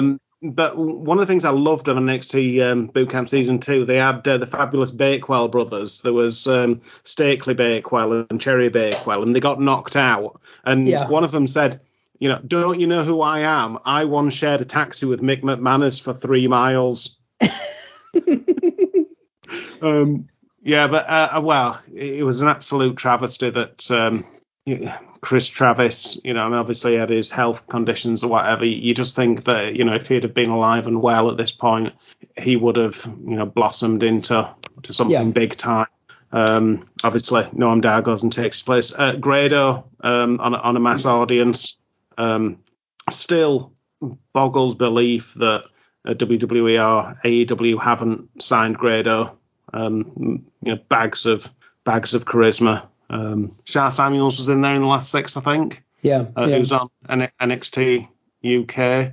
Trying to remember who else got through to the last set. I remember Kaylee Ray was in there. Kaylee Ray was in there. I remember Joel Redman was in there cutting a promo. I don't think he got through to the last 6, but he was talking about, being a lumberjack and cutting down things in the forest. And Al Snow was like, "Where the hell are you going with this promo?" Yeah. No, he got through to the finals. Oh, did he? Oh no, the last 6 was Dave Mastiff. Yes. Grado. Bomber Dave. Obviously Mark Andrews, who won it. Mark Andrews, this bloody skateboard. Yeah, I don't know why on earth he won mate. that. I mean, for fuck's sake. Rampage Brown was he got through to the final 3. Kaylee Ray got through to the final 3. Nikki Storm was in the finals. Viper was in where she got stage 2. Yeah. We're not going to talk about El Ligero. That was the. I can hear Kenny Loggins. Yeah. I think you mentioned it. Martin Stone, he was. He was in that tag team with Oney Lorcan, wasn't he? Where they did the Alan Shearer goal celebration at Waiting Ring, didn't they? Yeah. And Sexy Kev. Do you know Sexy Kev? Yeah, well, I saw him in Morecambe, and he'd very Eric Young-esque, had a knock on the head or whatever, and he was Train Spotter Kev. Okay. I'm intrigued by Richard Parliament. I can't remember Richard Parliament. I mean, there's a few people going around with there's Thatcher Wright or whatever that's going around with the I Love Margaret Thatcher gimmick. Yeah. Who else have we got in there? Nordic Warrior. I don't remember Nordic Warrior. No, he got eliminated in the first round, so. I remember Gail Kim and Al Snow were on the judging panel, and AJ Singh said that he was going to be the Asian sensation, and Gail Kim was like, "We've already got an Asian sensation." So Nikki Cross, she was in TNA Boot Camp 2, signed WWE in 2016, and then I actually went back and watched the episode where she made her debut. So she made her debut, and she was called Nikki Glencross. Glencross, yes. Yeah. It was her and Carmella and Liv Morgan versus Mandy Rose, Alexa Bliss, and Daria Benetto, who was actually Sonya Deville. Yeah, she's Sonya Deville. Yeah. Yeah. So there's a lot of people in there actually, and they're all being like, oh, these are all like newbies, pretty much. Yeah. And now they're all main roster people. I felt sorry for Sonya Deville because she had that MMA gimmick, and then they go and sign Shayna Baszler and Ronda Rousey. Yeah. And it sort of stole her thunder, didn't it? Yeah. So that match was actually the debut for Mandy, Nikki, and Sonya Deville. So. Yeah. And I think she only wrestled a couple of times. Then she re-emerged when Sanity turned up late in 2016. Ruby, I've been around for years, actually, on the American Indies and stuff, and. Yeah. Now, for everything I said about these wrestlers that can reinvent themselves, Ruby Riott / Soho / Heidi Lovelace. Yeah. She's like a stick of Blackpool Rock, isn't she? She's exactly the same all the way through. Well, she's never reinvented herself. You look at her on the Indies. You look at Heidi Lovelace, exactly the same. You look at her as Ruby Riott, exactly the same. Look at her as Ruby Soho, exactly the same. I want to like her, but you don't. She's not very good, I don't think. I mean, she's got the kind of look I like, and I think she's got that kind of. But again, I don't like them. When she's gone to AEW, I don't like fucking. I'm not a big fan of what are they called? Who do her theme music? Rancid, isn't it? Yeah, I don't like Rancid. Yeah. So that puts me on a negative straight away. And she sings the theme song on Way to Ring as well. Yeah, that's a bad thing, isn't it? Can you remember Harley Race singing his theme song on Way to Ring? That is a negative. People who sing their own theme song, isn't it? Unless they do literally sing their own theme song. Well, I mean, Shawn Michaels sang his own theme song, but he didn't lip sync it on his Way to Ring. No. But yeah, I want to like her, but like it's when she was obviously there's that time when she got moved to the main roster, and I kind of like she has a few good matches with. I wish she had a good match with Sasha Banks and Asuka, and you kind of think they should do more with her. And then obviously when she goes to AEW, and you think, oh, good, and then you actually watch her wrestle and you think it's not that good. But like, I find that a lot with you probably see more Toni Storm matches than I have, like in the flesh. Yeah. But she's gone to AEW, and you're kind of think, well, I mean, yes, Toni Storm, and she's got a bit of a name, but actually in ring, it's not quite kind of clicked. But I suppose it's always to do with who you're wrestling. It makes a lot of difference, doesn't it? Yeah, I mean, it completely does. I mean, that's the thing, and styles make matches and all this sort of stuff, and it should be booked against the right people, that kind of thing. Toni Storm does have charisma. She definitely does. Whether she's got whether she's Britt Baker charisma, that kind of thing, I think that's to be seen. But Ruby Soho, she's like the Shawn Spears of the women's division. Well, again, she came in and she was in that Battle Royal when she was a Joker, and then she's like, well, straight away she's into a feud with Britt Baker, and she loses that, and then it's like, well, then what do you do then? Like, the trouble is they've got some really, really strong women. I mean, you look at Jade Cargill, and you really want to Goldberg Jade Cargill at the moment with how she's going. Britt Baker's massively over. She just seems a bit surplus to requirements. I mean, you'd like to, get Nyla Rose back in the title scene. Sheeta's always good value for money. Serena Deeb's done excellent work. Where are we putting Ruby Soho at this point? And there's all these women that are sort of trying to get opportunities, like the Willow Nightingales, that kind of stuff, that are on Dark, who is excellent. And where does Ruby fit? And I just don't see a place for her with all these talented women around her. Well, yeah, and they did a match over there with, was it Mercedes Martinez and Deonna Purrazzo as well? And it's like, again, there's a lot of good wrestlers, and you've got to find something to differentiate yourself, yeah, and to keep them relevant and keep them interesting. Again, they can't all be in title feuds because if you've got one, well, you've got two titles. Jade's not losing that title anytime soon. So it's difficult. Again, that's the issue with having the number of people they've got, and then they've got obviously limited time and space and titles. But so she came in 2015. Oh no, hang on, that was Ruby Riott. So Ruby Riott, she came in like end of 16, and then got transported into that Eric Young, Sanity, Ty Dillinger, that kind of feud, and then kind of went into a bit of a feud with Nikki. And then you got Asuka, obviously. Did you? As with most of these wrestlers, I wasn't aware of any of these people before they signed for NXT. So did you watch any of Asuka's stuff before she? Were you aware of her before she signed? I was aware of her. I'd maybe seen little bits of her here and there. I'd not sort of followed her career massively. I think she was in Stardom. I did have Stardom for a while.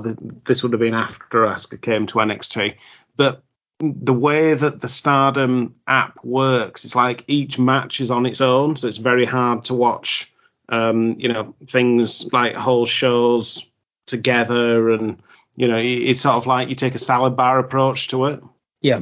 So it was quite hard. It was great to go, all right, I've heard of this great match, I'm going to go and watch, Hannah Kimura. There was a match that Dr. Wagner was in. It's very rare that they have men in Stardom, and I'm a big Dr. Wagner fan, so, go watch that kind of thing. Or Wado Ties, got this rivalry going on, I'm going to go and watch that. But it was really difficult to sort of engage with it on a week-to-week basis. So I sort of fell away from it. But, I wasn't sort of involved with it when Asuka was there. No, obviously from that, when she signed in WWE, she went into NXT and then into a feud with Dana Brooke and Emma. That was her first feud. Wow. I liked Emma. Yeah, I liked Emma when she was being zany. I don't know if Tennille Dashwood's lived up to the hype sort of thing thereafter, but yeah, she was a fun character in NXT. I wish she had the vignettes for like weeks on Raw. Emelina. Yeah. But that was so she had a match with Dana Brooke, which sounds insane now. That was her first takeover match, was Asuka versus Dana Brooke. And now Dana Brooke's trying to get divorced from Reggie. Yeah, I know, yeah. Poor old Reggie. And did you remember the match, I think it was NXT London, the takeover in London, when it was Emma and Asuka? It was a good match, quality match. Yeah. She's definitely got something there. There's just something that's not clicking for her. Yeah. April 2016, and Asuka beat Bayley for the title, the takeover Dallas. By the time we get to this point, she's obviously been dominating for a while, and she's started to show more kind of heel tendencies. So she, I think the takeover before this, she beat Ember Moon for the title. And then they decided to have a battle royal on NXT leading up to this to decide who was going to be the number one contender to face Asuka. And there's some top names in this battle royal. So Lacey Evans. I like Lacey Evans. I think these recent promos that she's been doing have gone on too long.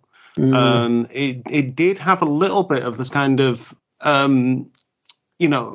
that lifting the lid or lifting the stone on a personal life felt a little bit like when they did the Mick Foley, Jim Ross interviews, and he's going for the dude love thing. But they just drove it into the ground and kept going and kept doing the same thing and kept repeating it. And unless she's going to fight her deadbeat father, I'm not sure where we go from here. Well, today, as we record this, they said she's going to come back as a heel, apparently. So. Oh, I've not seen Raw yet. No, so. No, she hasn't actually come back yet, but that's the report. So she's going to be a heel. Right. So, yeah. Wowzers. Yeah. Billie Kay and Peyton Royce, they were in this battle royal as well. I like them. I like the pair of them. Yeah, they were funny. Peyton Royce, I don't know if she acquired all her husband's charisma when she married him, or she was just far more charismatic to begin with. But yeah, she puts spears in the shadow, doesn't she? I mean, well done. I mean, I think he's probably punching above his weight. Punching? He's been taking lessons from Tank Abbott. Nikki Cross was in this battle royal. Obviously, Liv Morgan, Ruby Riott, Ember Moon, And I think Aaliyah was in it as well. She was still, which is mad because she's only just now. Yeah. It's funny though, because at this time I thought, Aaliyah had something, and they kept sort of pushing her off TV, and it's very stop-start with her. Yeah. She never had a serious run in NXT, really, did she? As any kind of threat? I mean, no. As I say, she was spent lots of time off TV, and then she'd come back, and then she'd go away, and then came up to the main roster, and she was involved in that Natalia.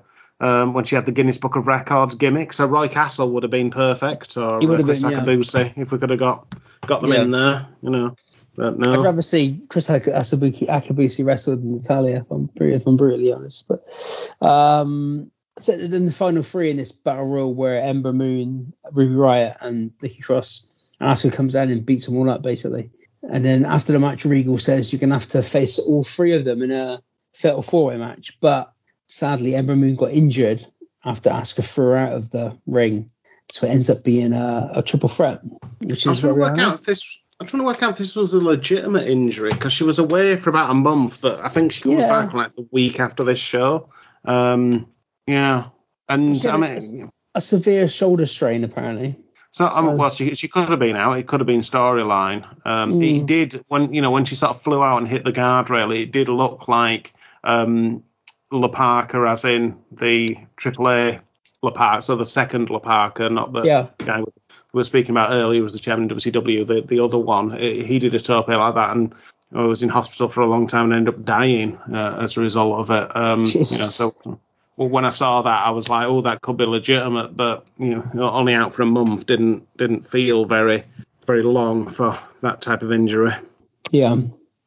So we get obviously Ruby's intro, Nikki Cross with the Sanity intro, which is good, quite scary again. Yeah. And obviously Asuka is a megastar, isn't she? Oh God, dripping with charisma. Nigel McGuinness compares Asuka to Miami Toyota, and I don't see that in wrestling style. Sort of mention, I always get sort of Rock and Roll Express vibes from a sort of the reaching out to the crowd in pain sort of thing from Miami Toyota. It's not the same as Asuka, but certainly the level of stardom, and love the sort of callback that Nigel McGuinness is sort of giving there to a star of yesteryear sort of thing. I mean, it's a triple threat match. You get the usual triple threat stuff where someone's taking a break for a little bit and then they come back in and they interrupt the pin and that sort of thing. But obviously she's been booked pretty. I mean, to say she's been booked strong would be an understatement at this point, because she'd gone through everybody, hasn't she? Nobody's ready for Asuka, but well, obviously, it's a Goldberg-esque run, wasn't it? Yeah, and you've got her here against probably people who aren't really particularly, but I suppose at this point there wasn't anybody left in NXT that, again, we ran through the people that were in that battle royal. A lot of those people that were just starting out, so there wasn't anybody around really at this point to be a credible contender for her. No, and people like Mandy Rose and Sonya Deville, etc., they'd all come from like Tough Enough. Yeah. So I guess I don't know if they lose a degree of credibility. I think if you'd book Sonya Deville as the MMA killer, then maybe that would have worked. But yeah, so at the time they're probably the two best, experienced, good hands to put her in the ring with, I suppose. Yeah. But yeah, you get a few good spots. I mean, Nikki Cross is probably the star from this match. I'd say she looked amazing. Yeah, she always looks good. There's a bit where sort of Asuka runs towards her and she sort of pulls down the rope, so Asuka sort of flies out of the ring, and then you get a sort of evil laugh from Nikki Cross on the camera close up. It was brilliant. Yeah, and she gets Asuka trapped in the ring apron, doesn't she, as well? So I was punching her. Yeah, the Finley spot. Yeah. But yeah, I mean, it's I didn't like the finish particularly. This match, it was a bit kind of, so Ruby's pinning Nikki and shit, and the kind of Asuka comes in and knees Ruby in the face and then pins the pair of them. Yeah, I mean, we've already talked about how she's dominating the entire women's division, and then she literally pins both her opponents. Yeah, it's like, yeah, you've not left much wiggle room there, have you? Not really, no. I think she went on and feuded with, or she had a match with Ember Moon not long after this. Right. But then by the end of the year, well, not long after this, I think when did she win the Rumble? It was the year after this, wasn't it? She won the Rumble the year in after, yeah. 18, yeah. But had she made her debut on the main roster when she won? She must have, when she won the Rumble. She must have already, or did she do that while she was still NXT champion? No, I think she made her debut before that, I think. Yeah. But she didn't lose the title, did she? I think she gave it up. No. Did she give it up? I know Paige gave her title up when she went to the main roster, didn't she? So. Yeah. Yeah, so she went on, she wrestled Ember Moon at the next takeover, and then ended up moving to Raw in sort of November of this year. So, and then won the Rumble the year after. Because that was the year that Nakamura and Asuka won both, didn't they? They won the Rumble at the same time, yeah. And they both lost the main event to WrestleMania. Get your a bit of Rocket League next, and after Rocket League, get the Kenny Loggins. Get Kenny Loggins. Get major Kenny Loggins vibes. Because we get a Velveteen Dream. Well, that's unfair to Kenny Loggins. We're here in Danger Zone. Yeah. Kenny Loggins is beyond reproach. Yeah. So Velveteen Dream. Promo. Yeah. And I mean, this hasn't aged well because there were certain words that they were quoting in his promo. So it's rise to the Velveteen experience, release mind, body, and soul, bask in the experience, let your curiosity explode. Mm-hmm. You will feel the Velveteen Dream. And it's like there are some words you really didn't want to highlight there. No. And he's coming next Wednesday, which is, again, not... Yeah. Yeah. And Nigel says he's definitely rather ambiguous. Yeah. So, I mean, Jesus Christ, if he was wearing a Jim Will Fix It badge, they couldn't have made it more obvious. I mean, it is... If you take away... Again, we're in that kind of dangerous Chris Benoit sort of territory, or... I mean... I can hear Kenny Loggins. But if you took away that thing, it was an interesting. It's a bit like having the Goldust character when he started off, but then it actually turned out he was like a fucking terrible sexual deviant. 7 in WCW. Yeah, 7 in WCW. Yeah. Sullivan. But I mean, it was. I mean, I until we all know how things progress, but up until that point, I did quite enjoy the character. He felt like he was going to be a big star. I mean, he had bags of charisma, but unfortunately, abusers probably do, because they are able to entrap people and, attract people towards them. And, it's this whole thing about, psychopaths tend to do really well in job interviews. It's like the worst people can rise up to these situations because they don't sort of see the flaws and they don't have the inhibitions and whatever. And, it is an example of it. A horrible person who managed to get himself into, a big position. And it's lucky he didn't get much further because the wider his reach was, the worse it could have got. Yeah. Oh yeah, definitely. Yeah. But to still see this again, they don't. When me and Uncle Dan were talking about Backlash, whenever it was 2005 or whatever, and they kept in all the Chris Benoit Day stuff and the end where they had Chris Benoit embracing his family. You'd think they didn't cut that out. You think they cut some of this stuff out, wouldn't they? Like, yeah. I guess the thing with Chris Benoit is Chris Benoit did a horrible, horrible thing at the end of his life. Yeah. So it wasn't like he was, committing crimes or whatever throughout. No, it was, as far as I'm aware, it was a terrible day at the end of his life. Yeah. After, being, quote unquote normal person up to that point. Whereas, you look at some other people, and they were doing horrendous acts while they were being put on a pedestal as a hero or a superstar. You know, I mentioned Jimmy Savile earlier, but it's a prime example. Someone who went through the entirety of their life, died as a hero, given basically the equivalent of a state funeral, when for decades and decades they'd been an absolute monster. Yeah. I just felt some things which have been cut out of the network, and then obviously certain stuff still left in. You think, well, you know, but yeah, it's still there, that promo. But yeah, so they get the kind of the world title match now, the NXT title match. So we get Hideo Itami. Did you again? Were you aware of Kenta before he signed for WWE? Yeah, I was aware of Kenta. You know, I mean, obviously, the big people who were kind of more aware and watching matches. But, you know, I knew it was a big deal that they were signing him. You know, I knew he was a very good wrestler. You know, knew he was the innovator of the GTS for CM Punk, that kind of thing. You know, he felt like a massive signing for NXT at the time.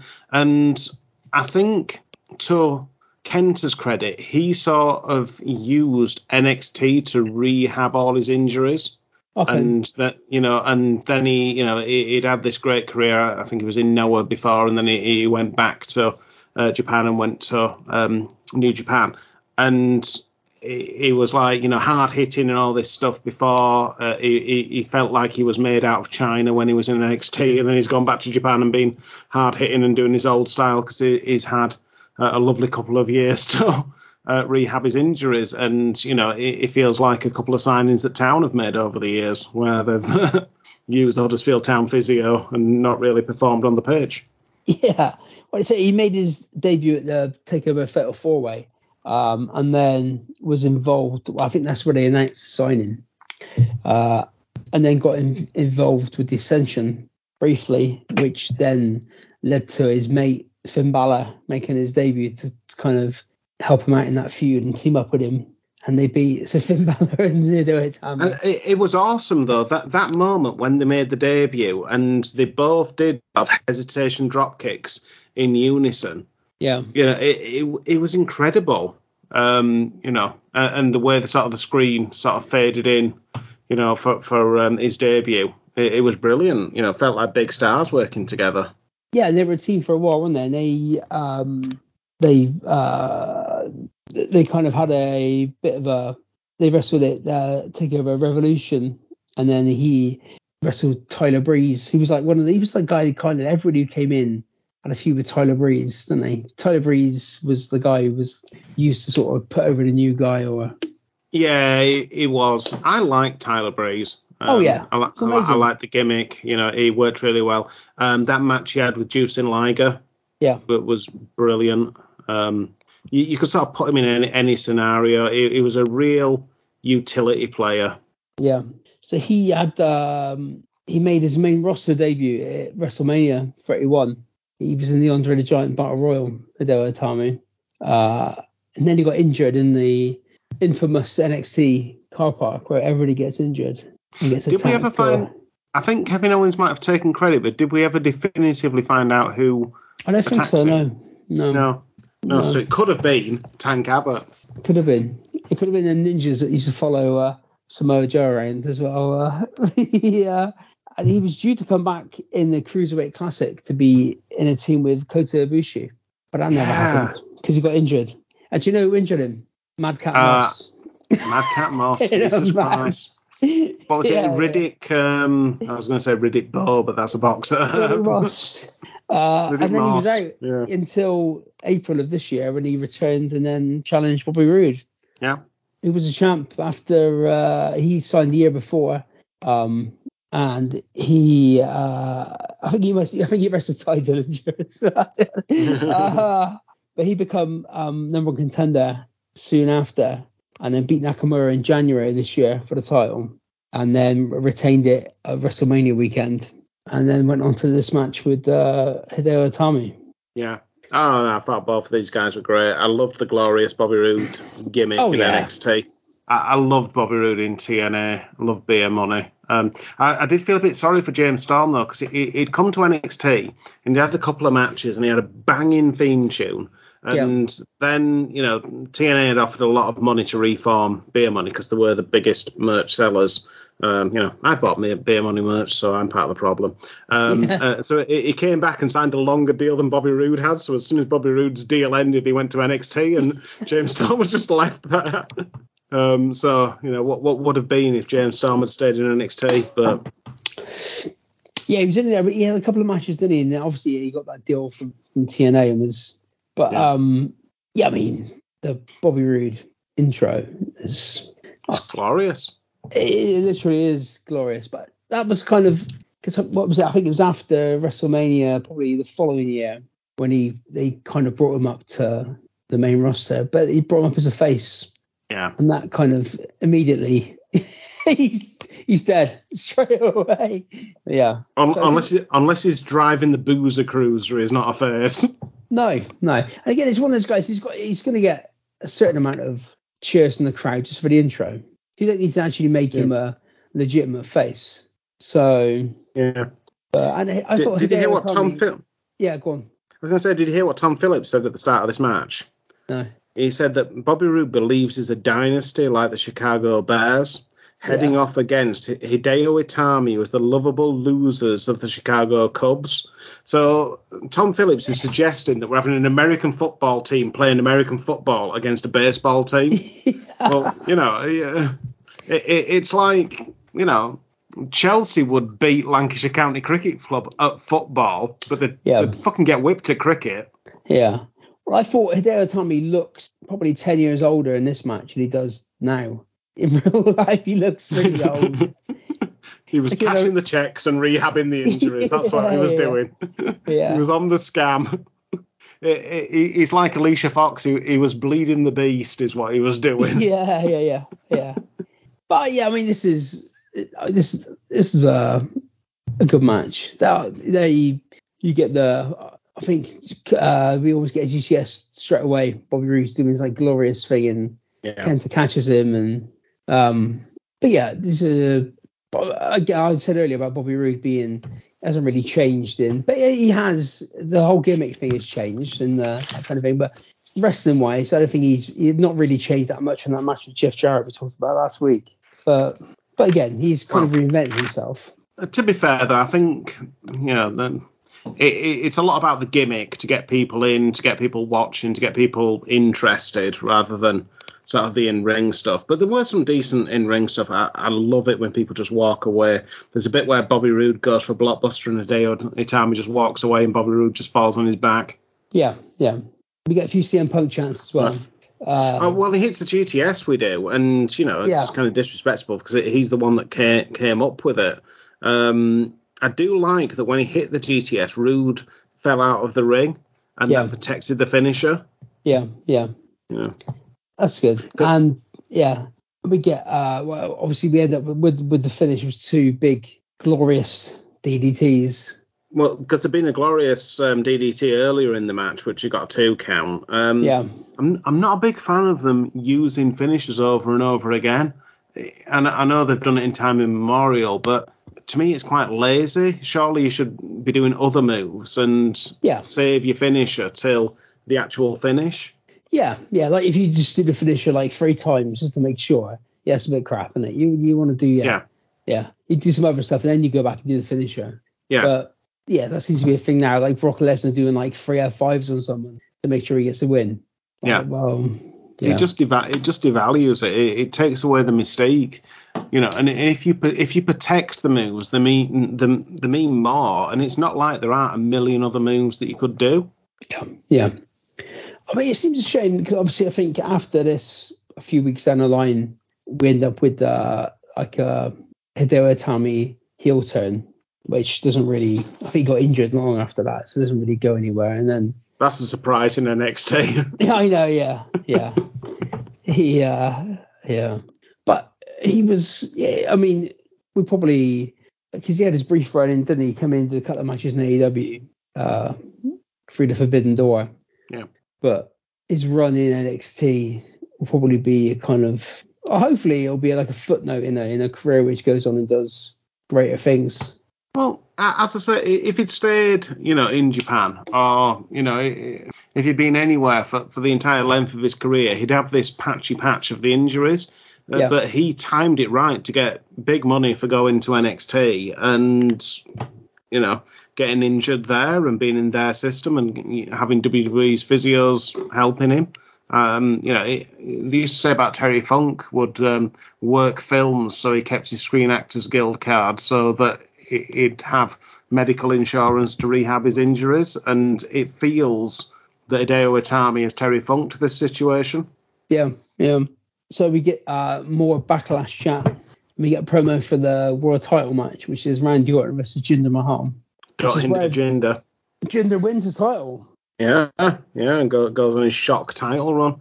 Yeah. I don't mind Jinder's title run. I really don't. I know people were upset about it at the time. I thought it was a decent heel, cheating to win. I was quite happy with it. Yeah, I think the issue is the kind of the out of nowhereness of it, and then after that against Randy Orton. Yeah, obviously, yeah. yeah. But so what did he do? So he beat Orton, didn't he? And then I think he feuded with Nakamura, and it was him and Nakamura at SummerSlam. And that was like, again, Nakamura's come in and he's got a match against Jinder Mahal at SummerSlam, and he loses that. And I think the issue is that if you're going to promote someone like Jinder Mahal to be the world champion, then yeah, that's fine, and he can have his run for 6 to 8 months, but then he goes back to being a nominal kind of mid-carder jobber afterwards. It's not making new stars, is it? It's not. It doesn't. Where's he now? They don't like making new stars, really, do they? I mean, Roman Reigns has been an exception to the rule in recent years, but yeah, it just seems to be, we'll slap him back in the mid card. Dolph Ziggler, multiple-time world champion, but where's his value? And this goes back to accountancy principles that we were talking about earlier with goodwill and building value in the brand, and they don't want to have Jinder Mahal turn up in AEW and have value, and that's why they slap them back down. But it's a shame because that stops you getting the Goldbergs or the Stone Cold Steve Austins or the Rocks that you had previously. Yeah, obviously it happened with Kofi had his run, Big E had his run, and these guys go from being champion. But the issue is they go from nowhere to being champion and then back to nowhere. So you're getting that. You might get 6-7 months of somebody being hot, and you take advantage of it, and then they're back to being in the. Well, is that spot in presentation? Portsmouth won the FA Cup, Wigan won the FA Cup. Yeah. Greece won the Euros, Leicester won the Premier League. It happens in sport. Once you've won the big one, you don't always stay big forever. No. But what annoys me is those individuals then acceptance of, I'm just back in the. You think they want to be like, actually, I want to be back in the kind of the heights and the being in title matches rather than just be, I'm happy to just go back to doing what I was doing before I was world champion. I'm not really bothered. Steve-O will love this, but it's Krusty the Clown, isn't it? It's what they said to me really moved me to a bigger house. So right, we're at the main event. Actually, well, no, we get seen. So Kevin Owens in the crowd with Cassius Ohno and Sami Zayn's there, and I put PP. Who's PP? Pat Patterson. Pat Patterson. That'd be Pat Patterson, yeah. Who had his arm around Sami Zayn for an uncomfortably long time. Yeah, that was, yeah. And if you want to get onto Facebook Live, you can track Triple H as well if you want to. I mean, yeah, up to you. And then we're at the main event.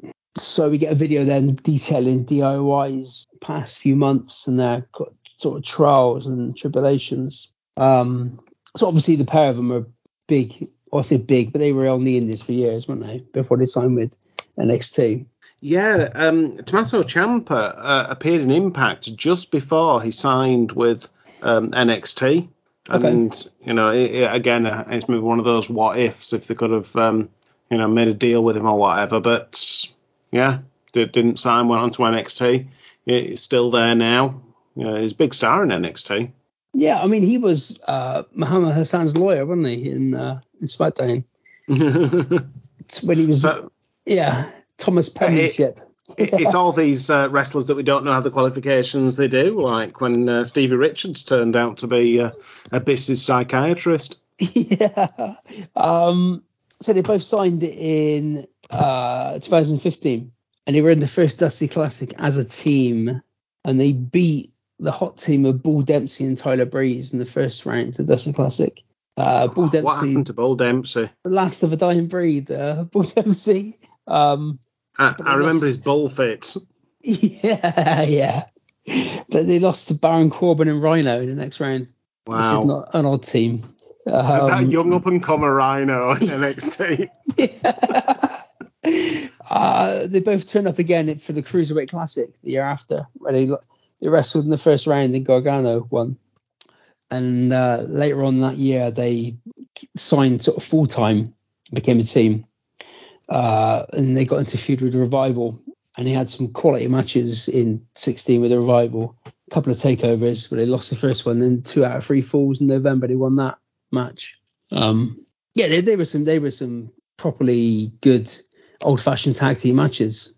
Yeah, no, they were really good. I mean, the Revival DIY sort of rivalry was great at the time. Yeah. I love the sort of 80s throwbackness of the Revival. I mean, they're really sailing into the wind with it in AEW with the sort of 80s theme tune and the jackets and stuff. Yeah. Yeah. And then Authors of Pain turned up late 2016. They won the second Dusty Classic, managed by Paul Ellering, and they beat DIY for the titles at San Antonio Takeover, and then defended them in a triple threat match at the next Takeover after that. The Revival got called up after WrestleMania, which left then the path clear for this match, which Regal set up to be a ladder match. I can't believe that Ellering isn't in a shark cage where he belongs. That did happen, didn't it? He's definitely been in a shark cage, and he was there with Rocco the Dummy as well. Some of his. I mean, Ellering's brilliant. We've covered some sort of mid-90s Raws that he was on with Legion of Doom, and he was cutting great promo. He was with DOA. Skull and Eight-Ball. Yeah, he was. I think if I'm going to go for my Paul Ellering tag teams, I'll go for Authors of Pain first, then the DOA, then the Legion of Doom. Legion of Doom last, classic. I think you've been on too much Europist there, haven't you? I never really got, again, I've said this on most of these fucking podcasts, but I always had a grudge against Legion of Doom because they came in and squashed Demolition. Because obviously they were I wasn't even aware of Legion of Doom when I was a fan of Demolition, so I was like, they're ripping off fucking Demolition. Well, obviously it turns out Legion? Turns out it was the other way, yeah. What about Legion of Doom 2000 with Sonny as the manager? Oh, yeah. I mean, that's a different story. But this was, again... But to be fair, we can probably hear Kenny Loggins in the background for Sonny as well. Oh, yeah, definitely, yeah. But this was... they were considering... Again, you've got a lot of people in NXT at this point who were... Obviously, Gargano and Ciampa are veterans for fucking many years on the indie scene. And then you've got these two guys, Authors of Pain, who are like pretty much novices, who are being, set up and pushed as being these monsters. Did you see the Authors of Poop sign in the crowd? Yeah, I did see the Authors of Poop sign, yeah. But yeah, I mean, I suppose that was kind of what the point of NXT was at various points. Probably not at this point, but they were the kind of future out of these two tag teams. It's hard to actually pinpoint what the point of NXT was. Initially, it was sold to us as a developmental territory, and it sort of got built up as this super indie where they'd bring in, all the hottest free agents, the Garganos and the Ciampas. Yeah, and to be fair, it was good. It was good to watch, wasn't it? It would have all these people you'd heard about from my point of view, who you heard about on the indies, you never actually got to watch, and now they're turning up in NXT, which kind of, I suppose, got away from what the original point of NXT was. but it was more enjoyable to watch, and people enjoyed this version of NXT more than any of the others, I suppose. Well, I don't know. I think there's a certain part of the Demographic. demo that's enjoying NXT 2.0, isn't there? Which unfortunately our age range is stamping towards. Yeah.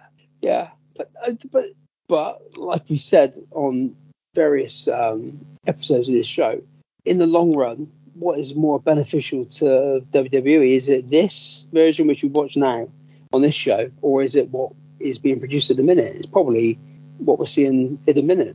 In the long run, that's going to be more beneficial to WWE because, again, this gets over Bobby Roode, gets over, I suppose potentially fucking Roderick Strong. Are in the future of WWE, are Roderick Strong and Bobby Roode going to be making much money for WWE? Well, not really, no. I don't.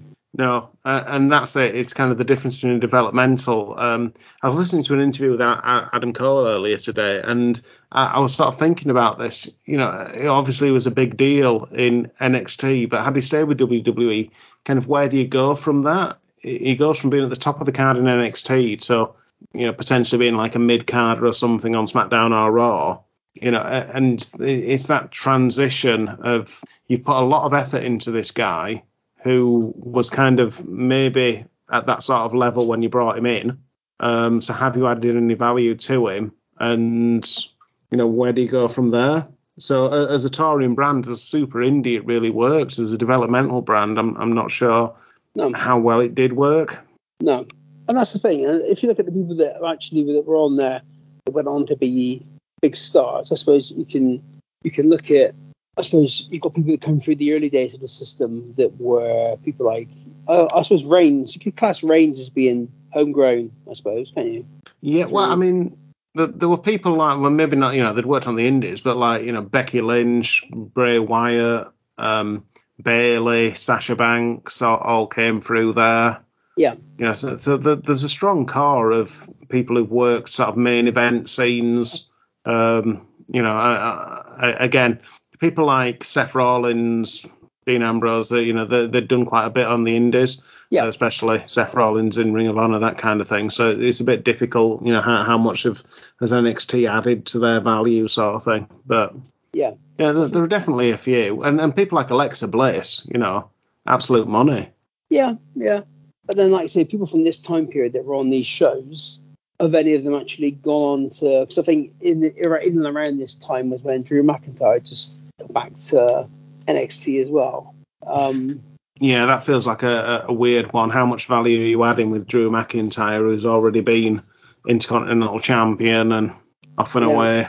But I suppose, it helped kind of rebuild him for him to go back to the main roster because he was NXT champion before he came back up, I think, wasn't he? So yeah, they sort of had that building themselves through Impact, which Bobby Lashley went through as well. Yeah.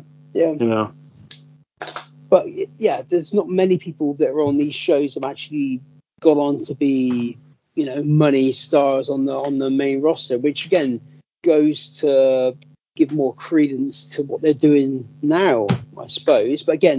But what would you rather watch? Would you rather watch this NXT? Would you rather watch the current NXT? You probably said the current NXT. There are some things I really like about the current NXT. I really like some of the characters they've got on there, and the fact that it is more gimmick based and storyline based rather than just the wrestling. Ironically, Roddy Strong's the one person who's on. Oh no, Tommaso Ciampa's also on there. Roddy Strong's still just got his jacket in his pants and don't know what to do with himself. But yeah, it is that there's definitely more going on in 2.0. There's definitely a place for the super indie, but these days that place is AEW. Well, yeah, that's the thing. Basically, it's been just transported to there, hasn't it, really? If you like this, what you're watching on this show, then you've got a whole company that does that. So Well, yeah, but 2.0 is going back to the original principle of what they were trying to do. It's the developmental. These people are going to go on and, go in the next 10 years, be at WrestleMania, that kind of thing. Whereas AEW is going to stay in the AEW world. Well, I think there's a lot of people in the current version, which if you went back to doing that original NXT game show, I'd love to see Bron Breakker running around trying to carry barrels around the fucking ring and that. Oh, that'd be brilliant, wouldn't it? Yeah. Yeah, and they have the promo round, and someone like Joe Gacy would be brilliant at that. No, there'd definitely be advantages. I didn't mind the game show NXT, I really didn't, and I liked that they had the mentors. They had like the Miz and Christian and Carlito and all these sort of people who had people in their charge that they were trying to bring on, and that was a nice little extra dynamic that they had to it. You should do the first episode of NXT on UCT. We may well do. Yeah. We may well. Yeah. So this match, again, I like the presentation of the Authors of Pain, their intro, having Ellering there. They look quite scary, don't they? They're big guys. They were like MMA people, weren't they, I think? I'm not sure what the background was. I do know that they're trying to get a promotion off the ground in Dubai later on in the year. Yeah, so because they've been away from wrestling for quite a while. Because you sort of think, there would be a good signing for AEW. Yeah. Yeah. They had a lot of presence. AEW loves the tag team division. They're coming in mate waves. But yeah, they just seem to have dropped off the map. But yeah, apparently they're doing something in Dubai. Well, do you remember when they got called up? And I think the first night they turned up on Raw, Ellering kind of came out and then walked away and left them. Yeah, and then they made Spud. Yeah. Fucking hell, yeah. Yeah. And then they ended up being like Seth Rollins' muscle for a few weeks during the pandemic. And then they just kind of vanished. Well, it's not always the worst position to be in, to be someone's muscle. We've got Kevin Nash off the back of that. So it can work sometimes, but sometimes it's just a placeholder, and you can be replaced easily. So yeah. Obviously, they're taking on DIY, who are the local sort of home down favourites, aren't they? And the big indie lads. They should have had Nick Knowles and Tommy Walsh in this team. Yeah. I'd love to see Nick Knowles against fucking Authors of Pain in a handicap match, to be honest. That'd be brilliant with Billy the Sparky as the manager. Yeah. But I thought this match was a bit... ladder matches aren't that easy to... I've never been in one, so I can't really comment, but a tag team ladder match is even more difficult to sort of pull off, because a lot of time where people aren't doing much, or you have to kind of, incapacitate two people rather than one person. So it was a bit of a slow start to the match, I think, and they got going as the match went on. No, it was a decent match, and I loved that every time that Akam and Rezar would lift up Gargano and Ciampa, they'd, for a powerbomb or whatever, they'd try and grab the titles. Yeah, and they were sort of playing into this whole, thing that you can't do your big power moves, otherwise we might do that kind of thing. There's a scene where Rezar holds the ladder up, but it's just flat. It's not sort of extended, and Ciampa tries to run up it while he's holding it. Yeah. And I liked how they worked together. Like, I think one of them was holding the ladder steady so that everyone could get up there, because they were worried about them sort of falling off. And yeah. But there's some good spots in this, and Johnny Gargano pushes Ciampa out of the way, doesn't he, to take the fucking ladder to the face.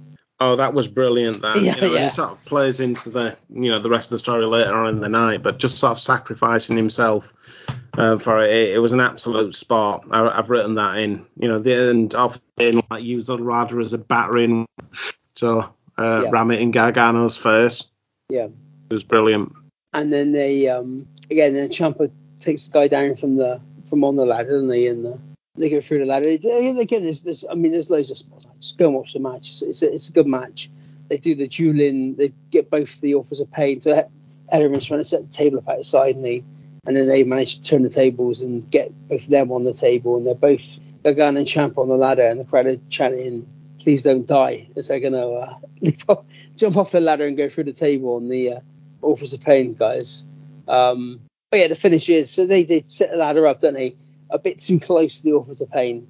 They try and get up the ladder, and then they kick the ladder out of the way and sort of catch. No, they're hanging from the... And then they're hanging from the belts. Hang from the belts, aren't they? And the Authors of Pain catch them and do the Super Collider finisher move. Yeah. And they just walk up and get the belts. So, pretty dominating. Yeah, and I really enjoyed the match. Really did. Yeah. Lots of spots. Great ladder match. Did you know who they lose the titles to? The Ascension of before this. Just trying to think. Tag Sanity. teams in Sanity. Oh, Jesus Christ. Yeah. Yeah. But yeah, so that obviously offers a pain when Ellerin takes a good super kick as well, doesn't he? He does, yes. Gargano down and yeah, he sells that like a beast. And then we get so they win, and then you get the Ciampa Gargano taking the praise from the crowd in the ring together. Yeah, and you just knew something was going to happen because there was like 10 minutes left on the show. But I think you know what it is? I think they hinted at it a couple of times. Like again, we're getting this point in NXT. They do a lot of stuff where the bug comes up, doesn't it? Because I think the first one was the Owens Sami Zayn thing. Remember when Sami Zayn beat Nakamura and Owens come out at the end and sort of congratulate him beating Nakamura, and like the bug comes up as he's hugging Sami Zayn. And then wasn't that just on I think that was just on an ordinary episode of NXT, though, wasn't it? I don't think that was at the takeover. I think it was. The takeover when Owens made his debut. I'm sure it was when Owens made his debut. I just thought it was on an ordinary weekly NXT. Definitely after the bug came up on the bottom of the screen. Yes, but I like that they put that at the bottom of the screen as if they think it's over, and then all of a sudden they whip it away because we're going to keep going with what's happening. And obviously, Ciampa's turned on Gargano. Yeah, and it was. I mean, at the two, you always kind of expected it to be Gargano that would, the Ciampa that would turn because he looks like a psychopath, doesn't he? Yeah. Well, I mean, they called him Psycho Killer for a while in NXT, didn't they? Yeah. But it's a proper, a beating as well. He does his finishing move through the table and just kills Gargano. But yeah, when I was looking back, I don't remember what happened after this, but I think he got a pretty bad injury in this match, Ciampa. Yeah. And was gone then for 6 to 8 months. So we didn't get the continuation of this feud until when he returned and beat. I think he cost Gargano the title match against Almas, I think, or probably back into 2018, and then their feud kind of continued from there for like 2 years on and off, didn't it? Yeah, and I don't know. By the end of it, it felt to me as if it dragged out a little bit too long, but it was a great feud. I think it suffered because it was at the same time as the Eddie Edwards, Sami Callihan feud that they had, which I thought was brilliant at the time. But yeah, it was certainly one of the best sort of feuds of that period. Really entertaining, and we had the flip-flopping of them as heel and face as well. Yeah. So yeah, really good. Yeah. So I mean, I'm going to get the Meltzer ratings up in a second, but how would you kind of rate this show in the general kind of enjoyment levels? To be fair, I thought it was going to be. I think I remember watching some of the show before, but I'm under the impression of like any takeover is going to be pretty good. But one of the things that surprised me, if you'd have asked me what was the crowd like at NXT Takeover Chicago, I'd have thought they were raucous. Yeah. And they weren't as involved with it as I remember. No. If that makes sense. And some of the matches like the Pete Dunne Tyler Bate match wasn't that great. The triple threat wasn't all it was crapped up to be. The main event was brilliant, and there was that brilliant turn in the main event, so you can't take that away from the event. That was clearly the best bit of it. Roddy Strong's always underwhelming. So it's kind of a middle of the road pay-per-view, sort of lifted up by the end, but the bits before it weren't as great as I remembered. If that makes sense. Yeah, definitely. Yeah. Again, I was under the impression it was going to be really, really, really. Again, you always think back to these takeovers and think they're all the first. There seems to be a run of them all being really, really good. And this was good, but I was kind of in my head I was expecting a little bit better, but yeah. So I'm hastily trying to find Uncle Dave's ratings. The first match, Roderick Strong defeating Eric Young, gets 3.25 stars.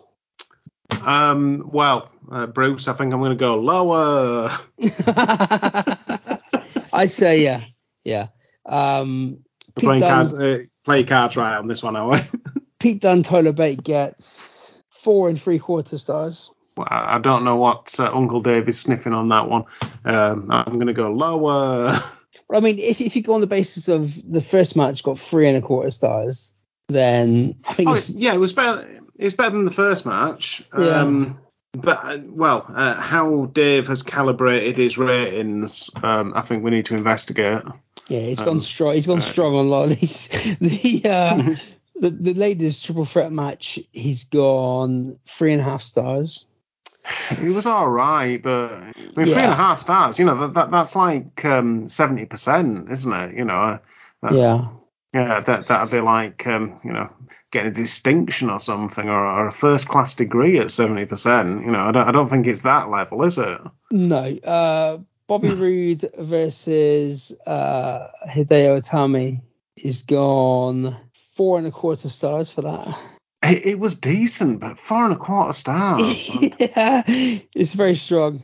And then the main event, he's gone 4 1/4 stars as well. You see, to my mind, the main event in and of itself is probably less than that, but it's made absolute gold by the aftermath. So if it's including, the whole scenario, then it's worthy of a high rating than that. You know, it might even be worthy of a higher rating than that. If he's just bell to bell in ring, I don't know what he's watching. Should we see what the ratings for Backlash 2017 were? See if there's any big. So for that, he's got Nakamura, Dolph Ziggler, 2 3/4 stars. I don't remember that match. It was 15 minutes long, so. He likes long matches. Kevin Owens, AJ Styles got 3 3/4 stars, and the main event where Jinder beats Randy Orton for the title gets 2 3/4 stars. Oh no, that's 12 stars. That one, Jinder won. Luke Harper beat Eric Rowan on that card as well in a singles match. Got 2 stars. Brody Lee, yeah. Yeah. So I enjoyed the show. I probably didn't enjoy it quite as much as I was expecting to enjoy it. That's what I would say. And that would definitely be my take. Yeah, that'd be my take home from it. It was a decent show, but maybe didn't live up to the hype. No.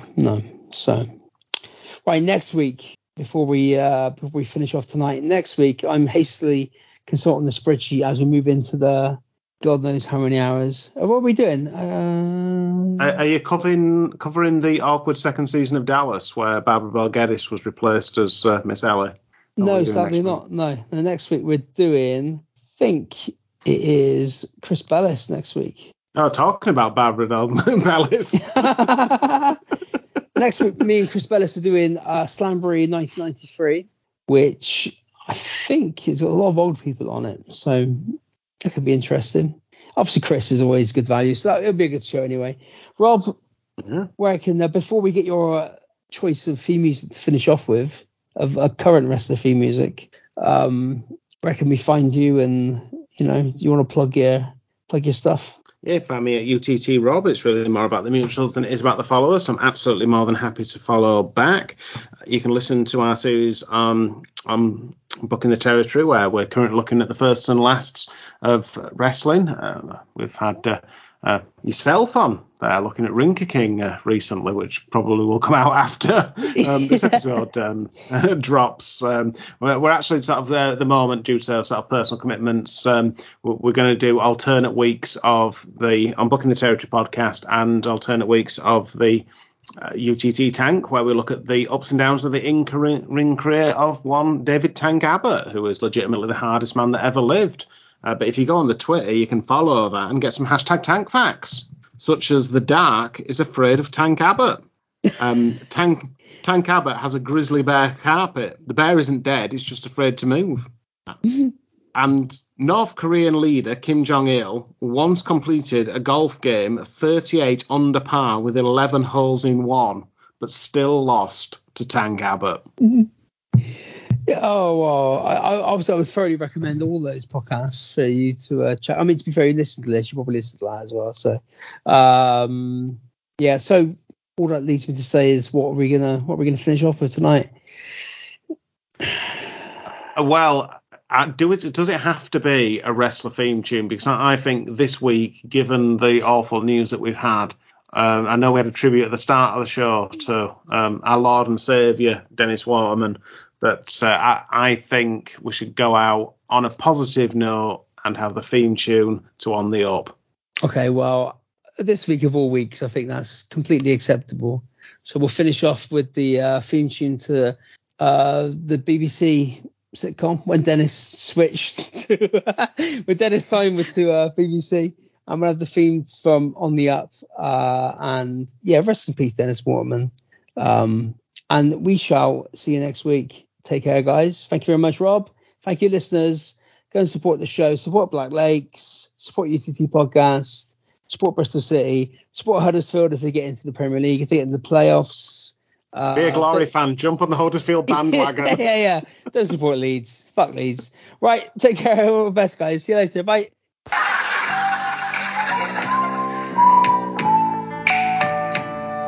It's a funny old game, it's getting better by the day. I could be a millionaire by May. My wife has gone, my daughter won't be long. But generally speaking, things are on the up.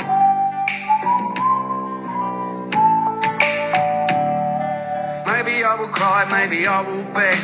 Maybe she will buy a dress straight off the peg. I'm the bit of rough, she always wanted a late. But now she's gone away to stay. I'm the Lord and Master of all I pervade. I might even own my own house one day. I've got Bentleys to my ears and rollers to my nose. But basically, boys, I'm so alone.